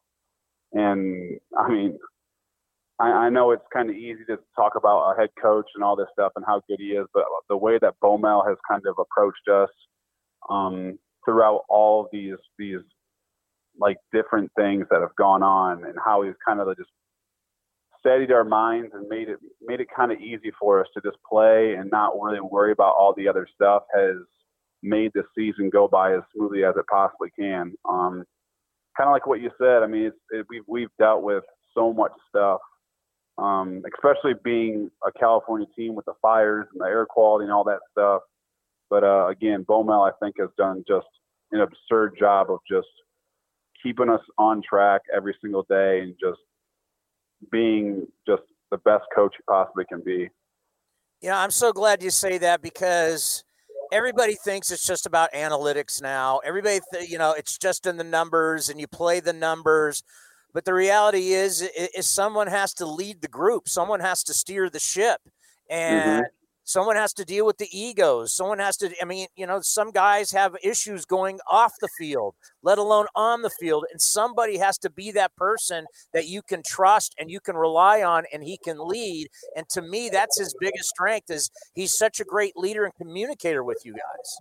No doubt. He has an uncanny ability of reading a room and basically knowing who he needs to talk to, when to talk to him and how to talk to him.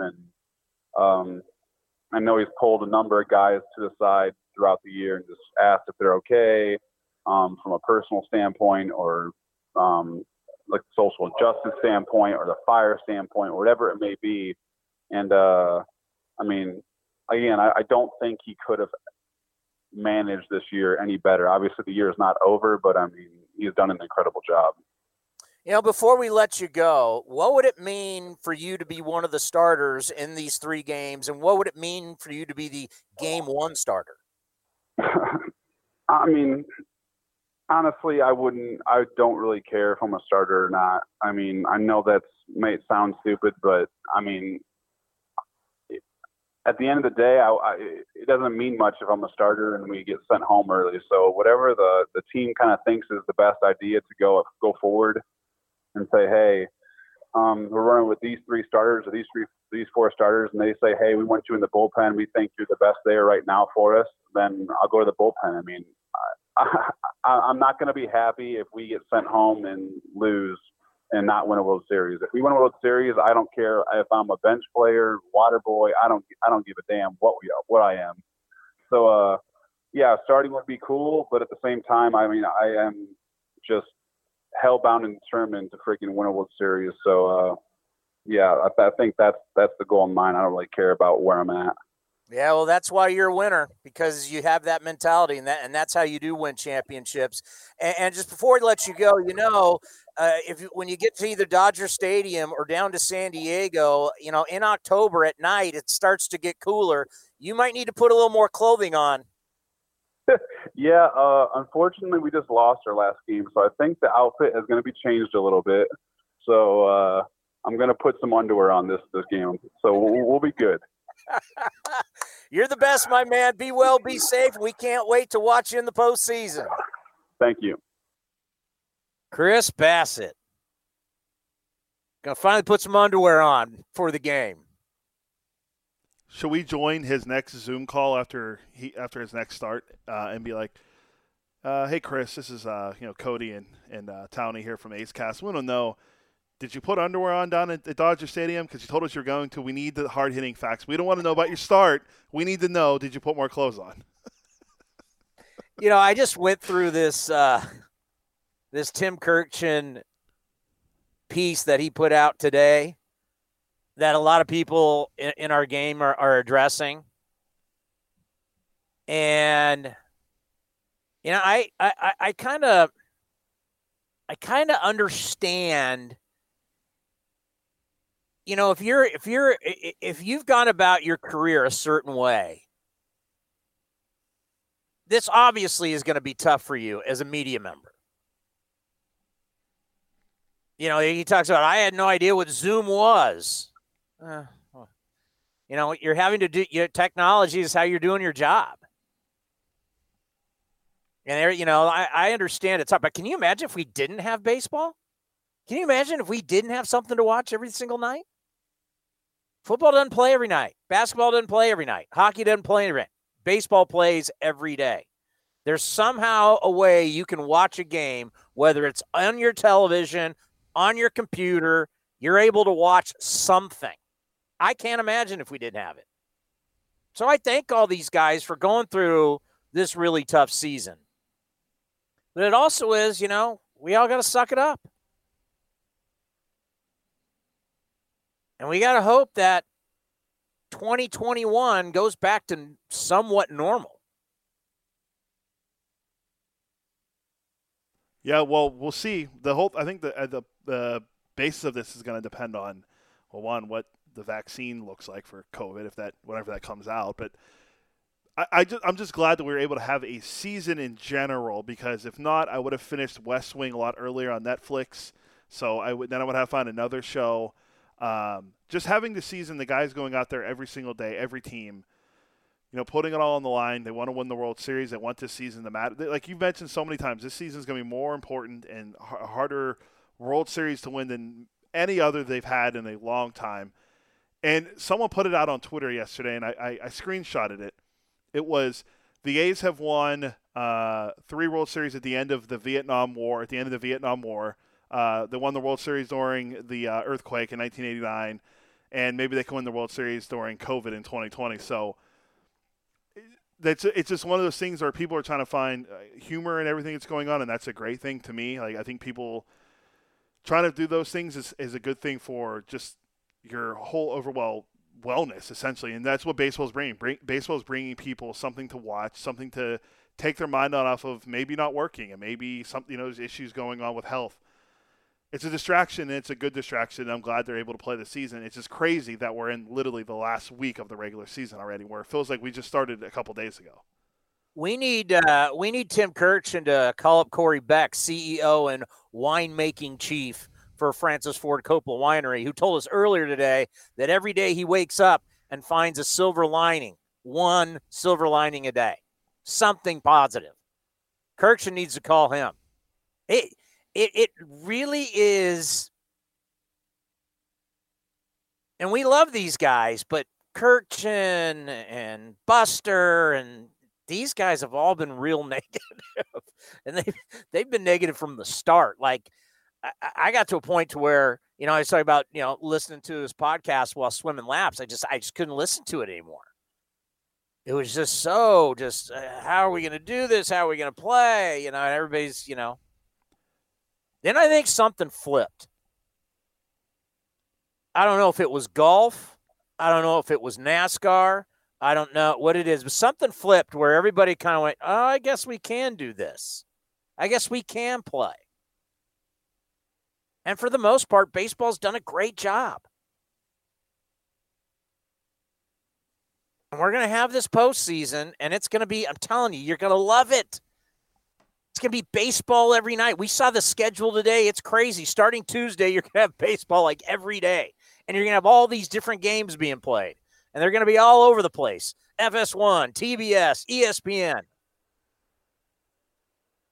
It's going to be baseball heaven. If you love baseball, you're going to have as much to watch starting next Tuesday. And it's going to be such a different feel than what we've seen in the past. and how guys are going to manage the postseason when there's no days off. See, these managers and general managers, they could get creative because they had the days off of travel. Now your creativity is going to have to come in your depth. Who's got the depth to play every day in such high leverage situations? You know, how many relievers are you going to need to close out games? How many relievers, think about 7 straight playoff games in the AL and NLCS. Potentially 7 straight games. All high leverage innings. Now, of course, during the regular season, you play 7 straight days, but not all high leverage. That's the difference. So is a guy like Lou Trevino going to play big? J.B. Wendelken. I mean, you're going to need all hands on deck. How many days in a row can Liam Hendriks go? Liam will take the ball every day. Could you see Liam Hendriks pitching in 6 straight games? Absolutely. I totally can. Right? Soria? I mean, some teams, they may say, we need 2 closers. I mean, if you're going to play the full series, the full 5, the full 7, up until you get to the World Series where now you're back to having some breaks. But the schedule I saw today, this is taking you you got to win 13 games to win the World Series. And the last game is going to be on October 28th. So your World Series is going to start on the 20th. So you'll get the 20th and 21st, game 1 and 2, then a day off. Then the 23rd, 24th, 25th will be games 3, 4, and 5. Then a day off. And the good news for this is you're not traveling. You're just getting a day off.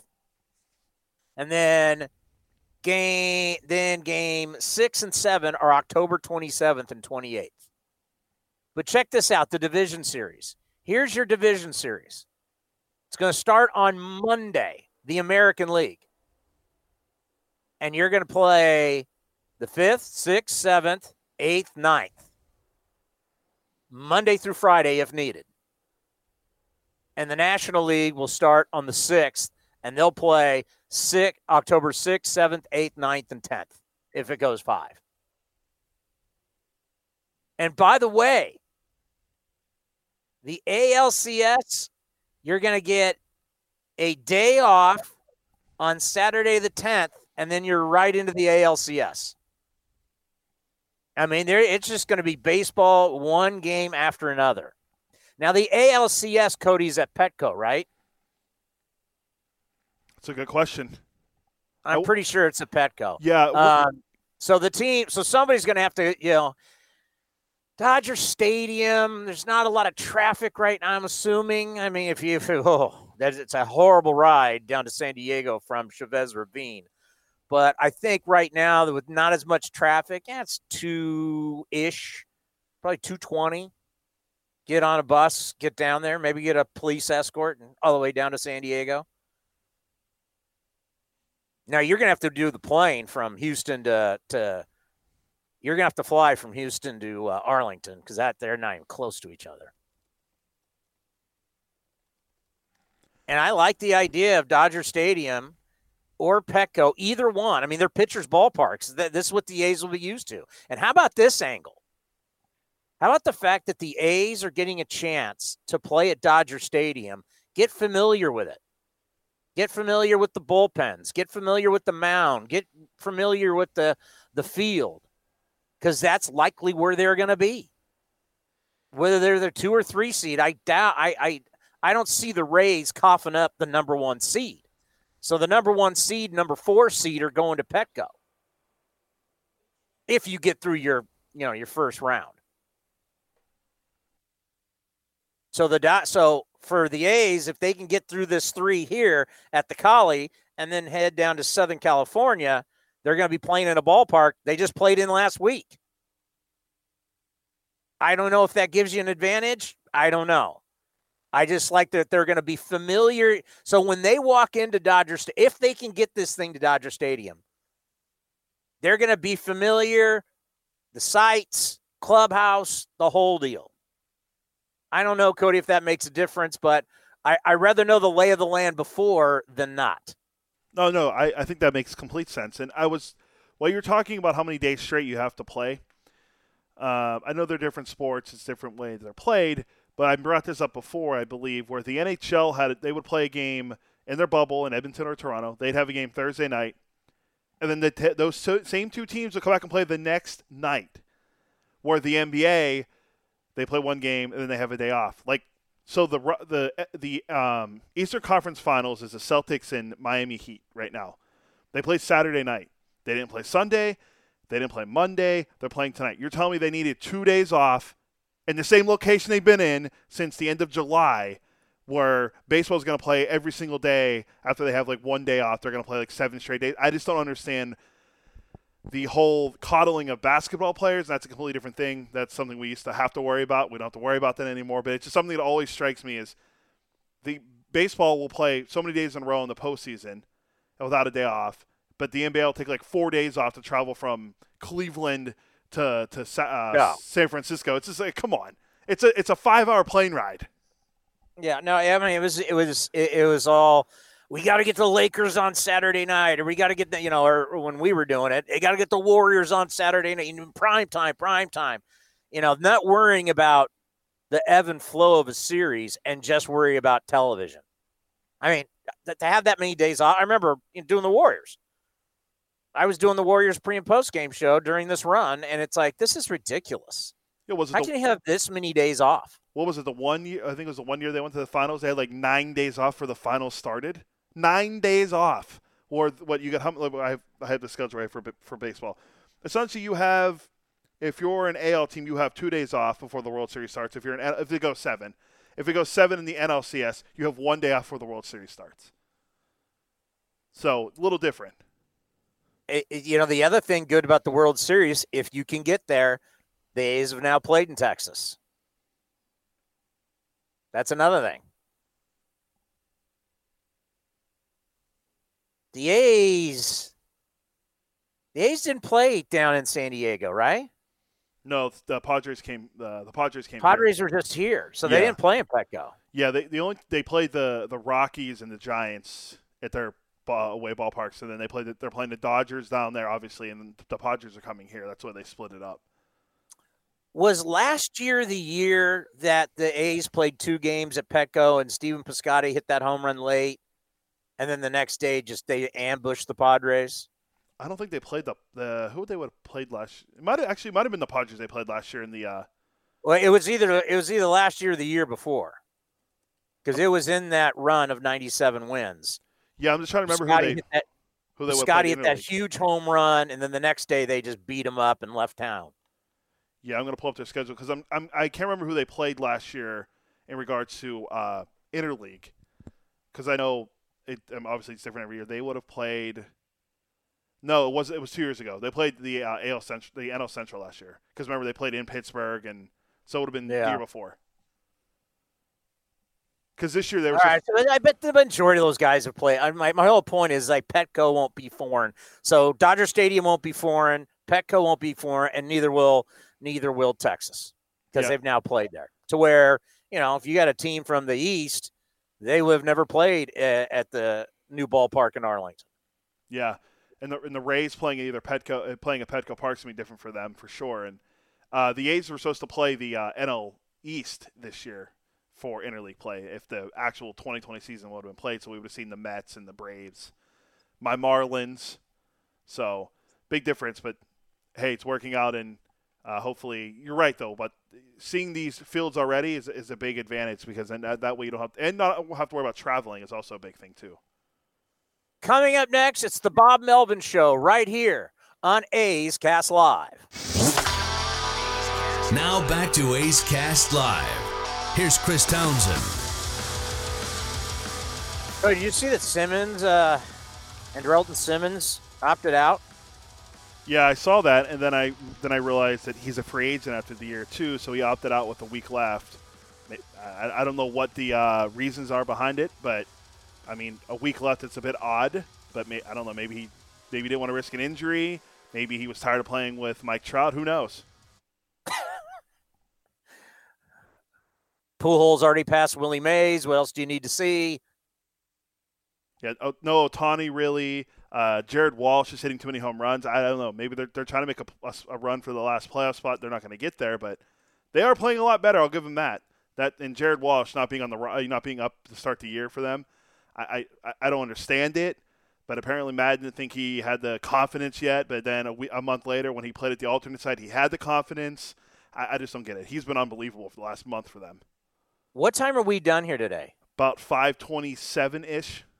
Okay, here is the Bob Melvin Show. And I just want to tell you, we recorded this. Bob, time's limited. We're able to catch up with him on Sunday, so we're not going to be able to congratulate him about the AOS championship. We wanted to bring it up. Like, Bob, he wants no part of that. He's superstitious. So if you're like, why didn't you ask him about it? Well, they weren't exactly AL West champs yet, even though we knew it was going to happen. Here is the Bob Melvin Show. Well, it's now time for the Bob Melvin Show right here on A's Cast and A's Cast Live, presented by NestBetting.com. That's NestBetting.com. Love where you sleep. Go to NestBetting.com and type in the coupon code Oakland and get 10% off your entire order. That's mattress and all your betting needs. Bob, how are you this week? I'm pretty good right now, and I'd like to add on to that I am a client of Nest Bedding. And not only are the mattresses fantastic, but the bed frames are as well. My wife loves the bed frames with the technology in them. We just got a couple like a few days ago, and she is ecstatic. So I am absolutely on board with Nest Bedding. It's amazing, Bob, when the wife is happy, everything just seems to go better at home. I would have to say that crossed my mind as soon as I said that, but you were the one that said it. Well, I think about what you guys have been going through, and I can't tell you, as someone who works for the organization, someone who's a fan, I can't tell you how proud I am of what you guys have been through and how you've overcome and how you've also achieved. I mean, this has probably been the craziest time of your career. Well, without a doubt, it's not even close. And yeah, I would agree with you in the fact that, you look at the standings and you see where teams are, but a lot more goes into it this year. And there's a lot of frustration. There's a lot of, routines being upset. Doesn't seem like there's a day that goes by where everything goes smoothly. So look, I'm not complaining. We're working and we're entertainment value for the public, and we're lucky to work. But you're exactly right. It's a different season. There are a lot of curveballs thrown at you. Well, and speaking of the postseason, you're back in the postseason, and hopefully when people are listening to this, the A's will be American League West champions. But you are in the postseason 6 out of 9 years that you've been the manager of this ball club. You've been in the postseason. What does that mean to you? Oh, it means the world. I mean, when I first got here and came in interim in 11, things weren't great at the time, and you don't make a managerial change if things are going great. And then in 12 was a magical season, and we turned it around and won. We're in the postseason 3 years in a row, and went through a little bit of a turnover after that. And then, once this younger group got here again, it's been 3 more or whatever it's been. So yes, we have terrific players here. Our front office does a great job of acquiring players, and sometimes not at the, top of the market as far as salaries go. So, on top of that, it's home for me, and I grew up here, and there's just such a pride factor involved with wearing this uniform. I remember when you got here, I want to say it was in Chicago. You took over when the club was taking on the Chicago White Sox, and you were flying back from Chicago looking at the media guide, trying to figure out who your players were. Can you talk about that story of when you first took over? That was one of the more surreal moments of my managerial career. I was literally in the dugout the first 2 days, and I didn't know who anybody was. And if they had a pullover on, I didn't know who they were. So I remember thinking to myself, I don't know how long this is going to last, because this is really uncomfortable. I've never done it in the middle of the season. And like I said, I was just not up to speed on the personnel and who guys were. And I knew there was a lot of turnover here as well. So it was an uncomfortable few days. But once we got back to Oakland, I felt that much better being here in the Coliseum. And I remember we swept the Giants in a series that year here in Oakland in a couple of one-run games. And after that point, I was completely energized. The job just has fit you. And, not to say Seattle didn't, not to say Arizona didn't. I mean, you had great success in Arizona and also with Bob Brenly, winning a World Series with that group. And I know what that group means to you. But what is it about Oakland that is just this has fit you like a glove? It really has. I mean, it's whenever you grow up in an area and follow the team and know all the players and been to the Coliseum, basically spent my youth here, whether it was football games, whether it was baseball games, whether it was concert days on the green, whether it was basketball games across the street at the basketball arena, and then all of a sudden you're working in those places. There's really no words to describe that. When I think about some of the guys that you've acquired, and they've just been, talk about perfect fits. Tommy LaStella, I mean, to have somebody come in to have such quality at-bats, let's start with him. I kind of compared it to you've been missing a Jed Lowry type player, that he's become that player for you, but a guy that goes up to the plate, he's not going to strike out. All he does is make hard contact. And what has he meant to your lineup? You know what? It's for a lineup that does tend to swing and miss, and for years, we've been relied on the homer. Here recently, we've been doing a little bit differently, and we haven't been relying on the homer as much. And Tommy's been at the forefront of that. He struck out the other day, and everybody looked at each other in the dugout like, "What just happened?" They couldn't believe he struck out. I think it was the first time. It might have been the second since he's been here, but it is just everybody was just like, "Well, I don't understand what just happened." So. He has not only, performed well, but he's rubbed off on the other guys too. You can see him in the cage. Guys really watch what he's doing, kind of how he goes about his business. And, when you got a guy up there that never gives up any at-bats, it resonates with the guys. And then it's hard to believe when you go and look. I don't even know if you've looked at it. You probably shouldn't. But if you look at Jake Lamb's numbers in Arizona and look what he's doing for you now, it really is it's mind-blowing. I think he has more hits now here than he did in the entire time there. And one of it's being inspired in a new place. Another one is getting consistent at bats. And when you get yourself in a rut and you're not playing and things aren't going good, and all of a sudden you're in a place where a team's playing for something and now you're getting to play, you're seeing the talent level come to the forefront. So he's had good years before. I think this just really inspired him and gave him a second life.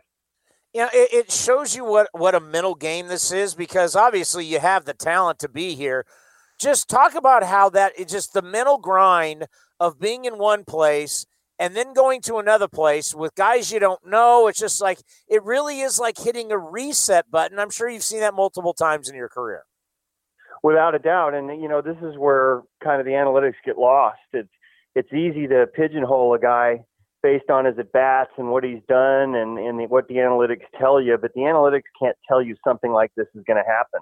And this is the human part of the game that is so rewarding to see. And, I don't think you can find a bigger example of that. So, we got some numbers here on Jake, and I'm sure once we get our updates, it's going to change completely based on, his body work with us. So, hit a home run off a left-hander yesterday. Has just been absolutely fantastic in trying to, at least pick up the slack for what is arguably our best all-around player that we lose in Matt Chapman. I don't know if anybody has ever won a division or gone deep into the playoffs with two rookie catchers. I don't know the answer to that, but the fact that you got two young guys that are leading you, and I know how much the position means to you. You got basically two linebackers. You got the two biggest catchers. But what does it mean to you, these young guys, and how they've become so good not only with the pitching staff, but contributing offensively? Yeah, it's a great point. They don't feel like young, rookie catchers to me. We've had both of them in spring for a couple years. We were kind of waiting for Murph to to emerge as he did last year. And Jonah's made just such terrific strides last year and has fit in so well here too. So we're lucky to have both these guys. You know, there's a lot of information. These guys can be up to speed as far as scouting reports and so forth. You know, they have the wristbands now behind the plate, which speeds up the process as well. But the fact of the matter is they're two talented guys. And I've always been a guy that's, you know, give me one veteran guy, but I've changed my mind on that. These two guys have changed my mind. How much do you actually communicate with them on a daily basis and help them prepare? Because the biggest thing, obviously, is handling the pitching staff. Well, Marcus Jensen is as good a catching coach as you're going to have. And a lot of, you know, the process that leads into the game is Marcus Jensen. So kudos to him. And these guys respect and love him. And he's done such a great job with our catching core over the years here. His name definitely needs to be brought up. But once the game starts, the communication with me is all the time. And, you know, there's even kind of a silent communication between, you know, like if I think they missed a pitch, you know, I'll give them a look and then they give me a look back, you know, no, it was a strike. You're right. And it's just kind of a silent communication that really kind of only managers and catchers have. So I'm not going to ask you who, but do you have in your mind the three guys that you think once you wrap this up, you can set this kind of three-man rotation for the wild card series? Do you have an idea right now who the three are? Well, you know what, it's a collaboration here, and as it should be. And so, you know, typically it'll be who we think is pitching the best at the time. So there's still some time left. Yes, I have some thoughts in my mind. I'm sure Billy does. I'm sure David does. I'm sure Scott Emerson does. So, you know, we'll all get together when this thing, you know, if we do end up clinching and trying to set up, you know, where we are with our pitching. But I think there's some guys in mind. The great thing is that all these guys could perform in playoff competition. So that's a luxury to have. But at some point in time, we'll try to formulate that. Well, I got to tell you, this year has been, I mean, everything you've had to deal with from COVID-19, social injustice, potentially a hurricane, the air quality. I mean, just one thing after another. And for your ball club to be where they are at 33-19, going to the postseason, and hopefully, even though we know it's going to happen, being American League West champs for the first time since 2013, you have to be very proud of yourself. You got to be very proud of these guys, because it has been, with all of the hurdles and all the issues, it's been one hell of a year. It really has, and we're lucky to be playing. You know, it looked like for a while I thought it would have been long odds to play, but we found a way to get through it to this point, and credit the players for staying on protocol. Our coaching staff is absolutely terrific here. They deserve a lot more credit than I do, because these are the guys that are preparing these guys every day and getting them ready for these games. And, you know, sometimes it's tough as far as routines and so forth, but our coaching staff keeps everybody's spirits up, and they've been significant in where we are right now. Great stuff, Bob. We appreciate it. We'll talk to you later in the week. My pleasure. Thank you. That's the Bob Melvin Show, brought to you by NestBetting.com. That's NestBetting.com. And remember, use the coupon code Oakland, and you'll get 10% off your entire order, whether we're talking mattress and all your betting needs. That's NestBetting.com, and use the coupon code Oakland. That's the Bob Melvin Show right here on A's Cast. Well, there you go. AL West champs once again. Looks like we got a little change in the Dodgers lineup. Thank God I wrote it in pencil. Who's not playing now? Edwin Rios is now going to be playing third base, and not Justin Turner. Turner's not in the lineup. Let me see what I can find on Twitter from Dodgers people.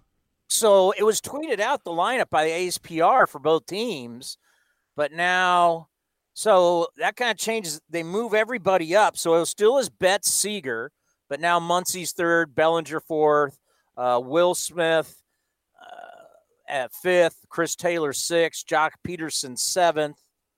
Everybody just moves. A.J. Pollock will be eighth, and then Edwin Rios will bat ninth, playing third base. Because Justin Turner's he's reached base safely in 10 of his last 21 plate appearances since returning from the hamstring injury. His 26-game on-base streak is the longest in Major League Baseball. Did I stall long enough for you to find the answer? No one's saying anything. It just says Justin Turner was scheduled to play third base for the first time since August 20th, now scratched from the Dodgers lineup. So I'm trying to see if there's any Dodgers. No, that none of the Dodgers beat writers have anything out there right now. See, that's the thing. When something happens like this, and if you don't have a Ring Central Google Meet Zoom thing, you can't talk to these guys. Are you ready for a little buying or selling? It's time for buying or selling. Sell.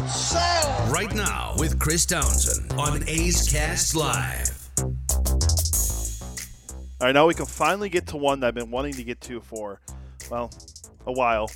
It was all based on the trade deadline. That's how long it's been since we've really done a lot of buying or selling. So at the trade deadline, the Padres are the most active team heading into the deadline. They acquired several big-name pieces in their bullpen and rotation, and also behind the dish, too. They acquired Mike Clevinger, Trevor Rosenthal, Mitch Moreland, Taylor Williams, Austin Nola, Jason Castro, Austin Adams, Greg Allen, and one other reliever, Dan Altalavia. This helped solidify their bullpen that had 8 blown saves going into it, and they had no Kirby Yates, and veteran guys like Jason Castro, Mitch Moreland to help the young team with a veteran presence. They are currently 34-20, 4 games behind the Dodgers, who will play the A's tonight, in the NL West. They are third in the league in runs. When did you ever think you'd hear the San Diego Padres were third in Major League Baseball in runs scored? They're 5th in home runs, and if the playoffs ended today, they would play my Miami Marlins in the first round. Buying or selling, the Padres will make it to at least the NLDS.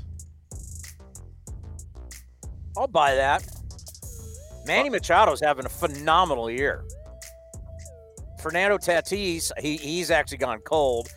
He had a great middle part of the year, but go look at Manny Machado's numbers. This is the best he's ever played. Well, he's trying this year. That's why. Remember? Yeah. Well, he's decided in year 2 of a 10-year deal that maybe I'm going to try and play this year. Well, kudos to him because it's paying off dividends for the Friars and Bob Townsend's Padres right now, as they're gonna make the playoffs. I think they can clinch a playoff spot tonight if they win against us. Oh, there's all kinds of scenarios. Let's see. The San Diego Padres can clinch home field advantage in the NL Wildcard Series tonight with a win over the Angels or a Cardinals loss to the Royals. Okay, that's right. They clinched their first playoff berth since 2006 the other day. So, yeah, I remember seeing something they could clinch something tonight. So that's, good for them. I mean, it's great to see them back in the playoffs. We're going to hopefully see the Marlins end their playoff streak, which is back to 2003. The only one we won't see broken is the Mariners, which is all the way back to 2001.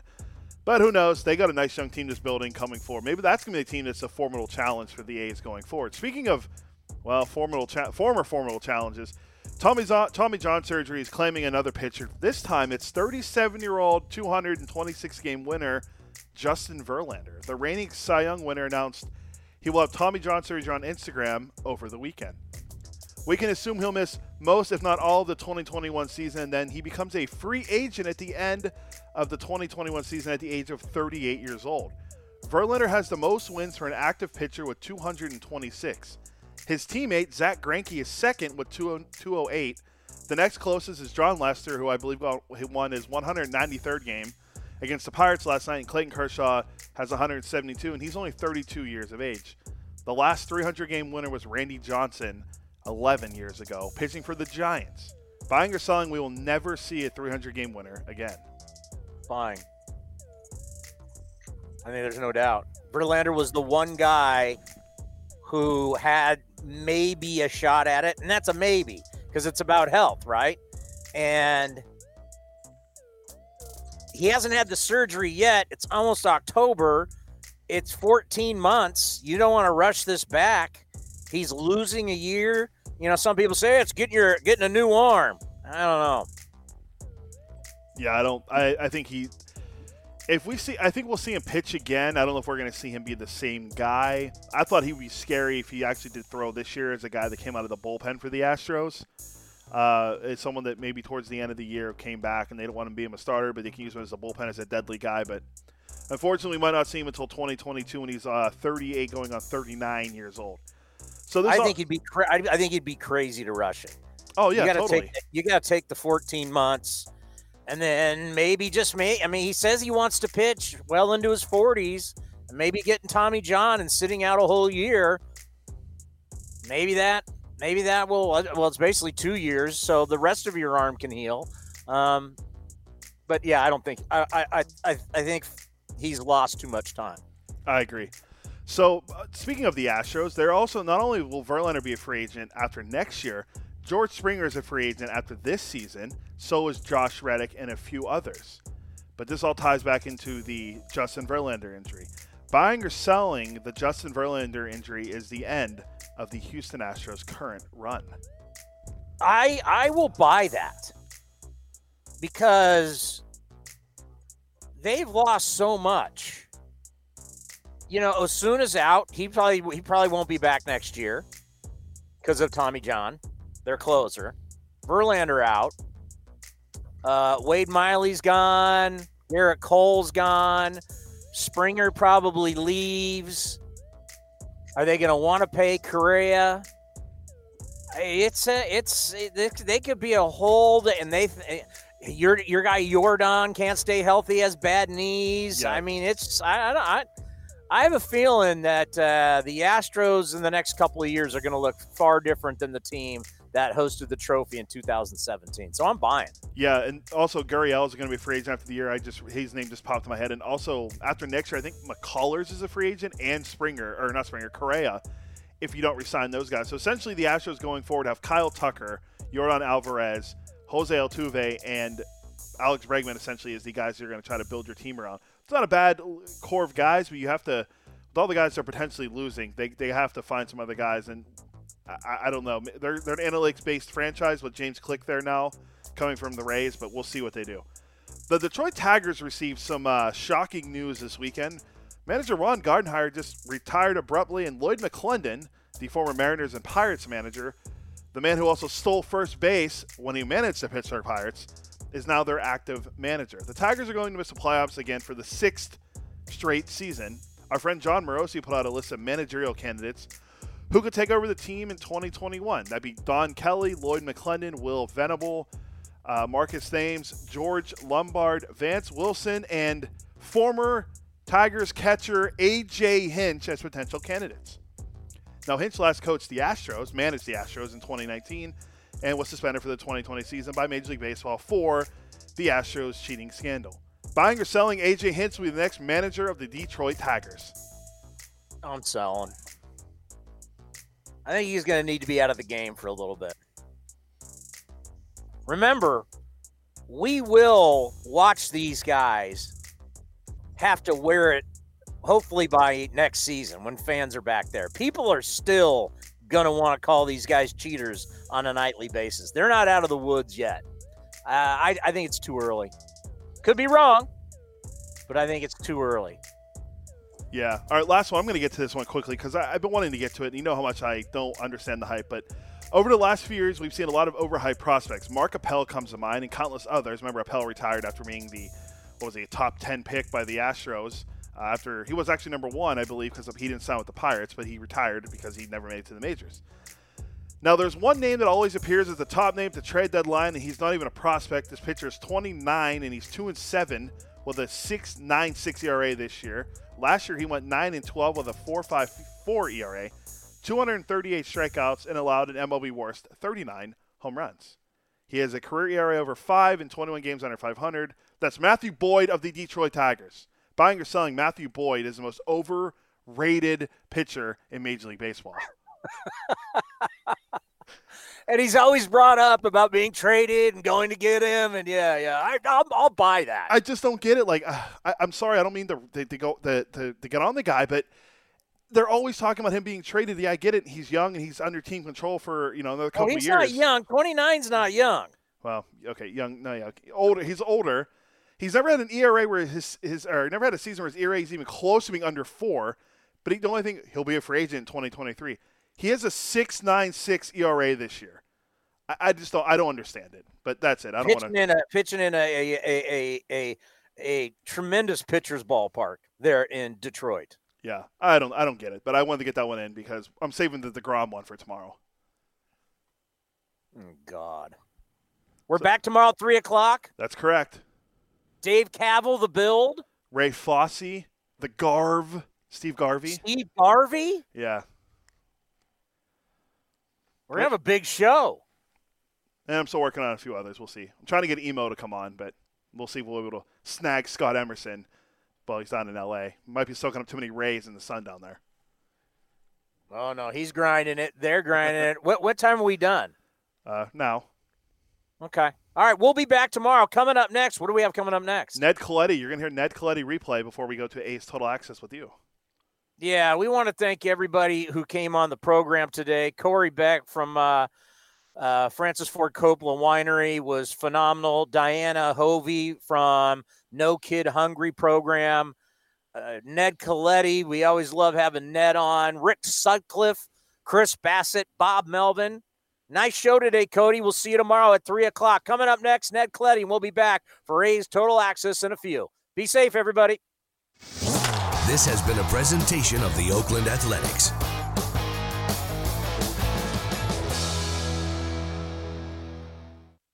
Hey, Rob Bradford here. You guys know I'm always up for a good MVP story, and one of the best stories is Wasabi Technology. Wasabi is the world's hottest cloud storage company, and it's become the go-to provider for professional and collegiate sports teams, including 20 Major League Baseball teams like the Red Sox and NHL teams like the Bruins and Vancouver Canucks. Even the Liverpool Football Club is getting in on the Wasabi action. So, why is Wasabi the MVP? Well, Wasabi was purpose-built to free businesses from skyrocketing storage costs and unpredictable transaction fees that the Amazons of the world are charging. In fact, Wasabi is up to 80% less than those hyperscalers and doesn't charge a cent for businesses to access their data. From Wasabi's AI-enabled intelligent media storage, Wasabi Air, to the industry's only cloud storage service with triple protection against cyber criminals, data deletion, and ransomware, Wasabi's taken the lead in driving innovation in data storage and helping sports teams to unleash the power of their data. Wasabi, another Boston-based championship team.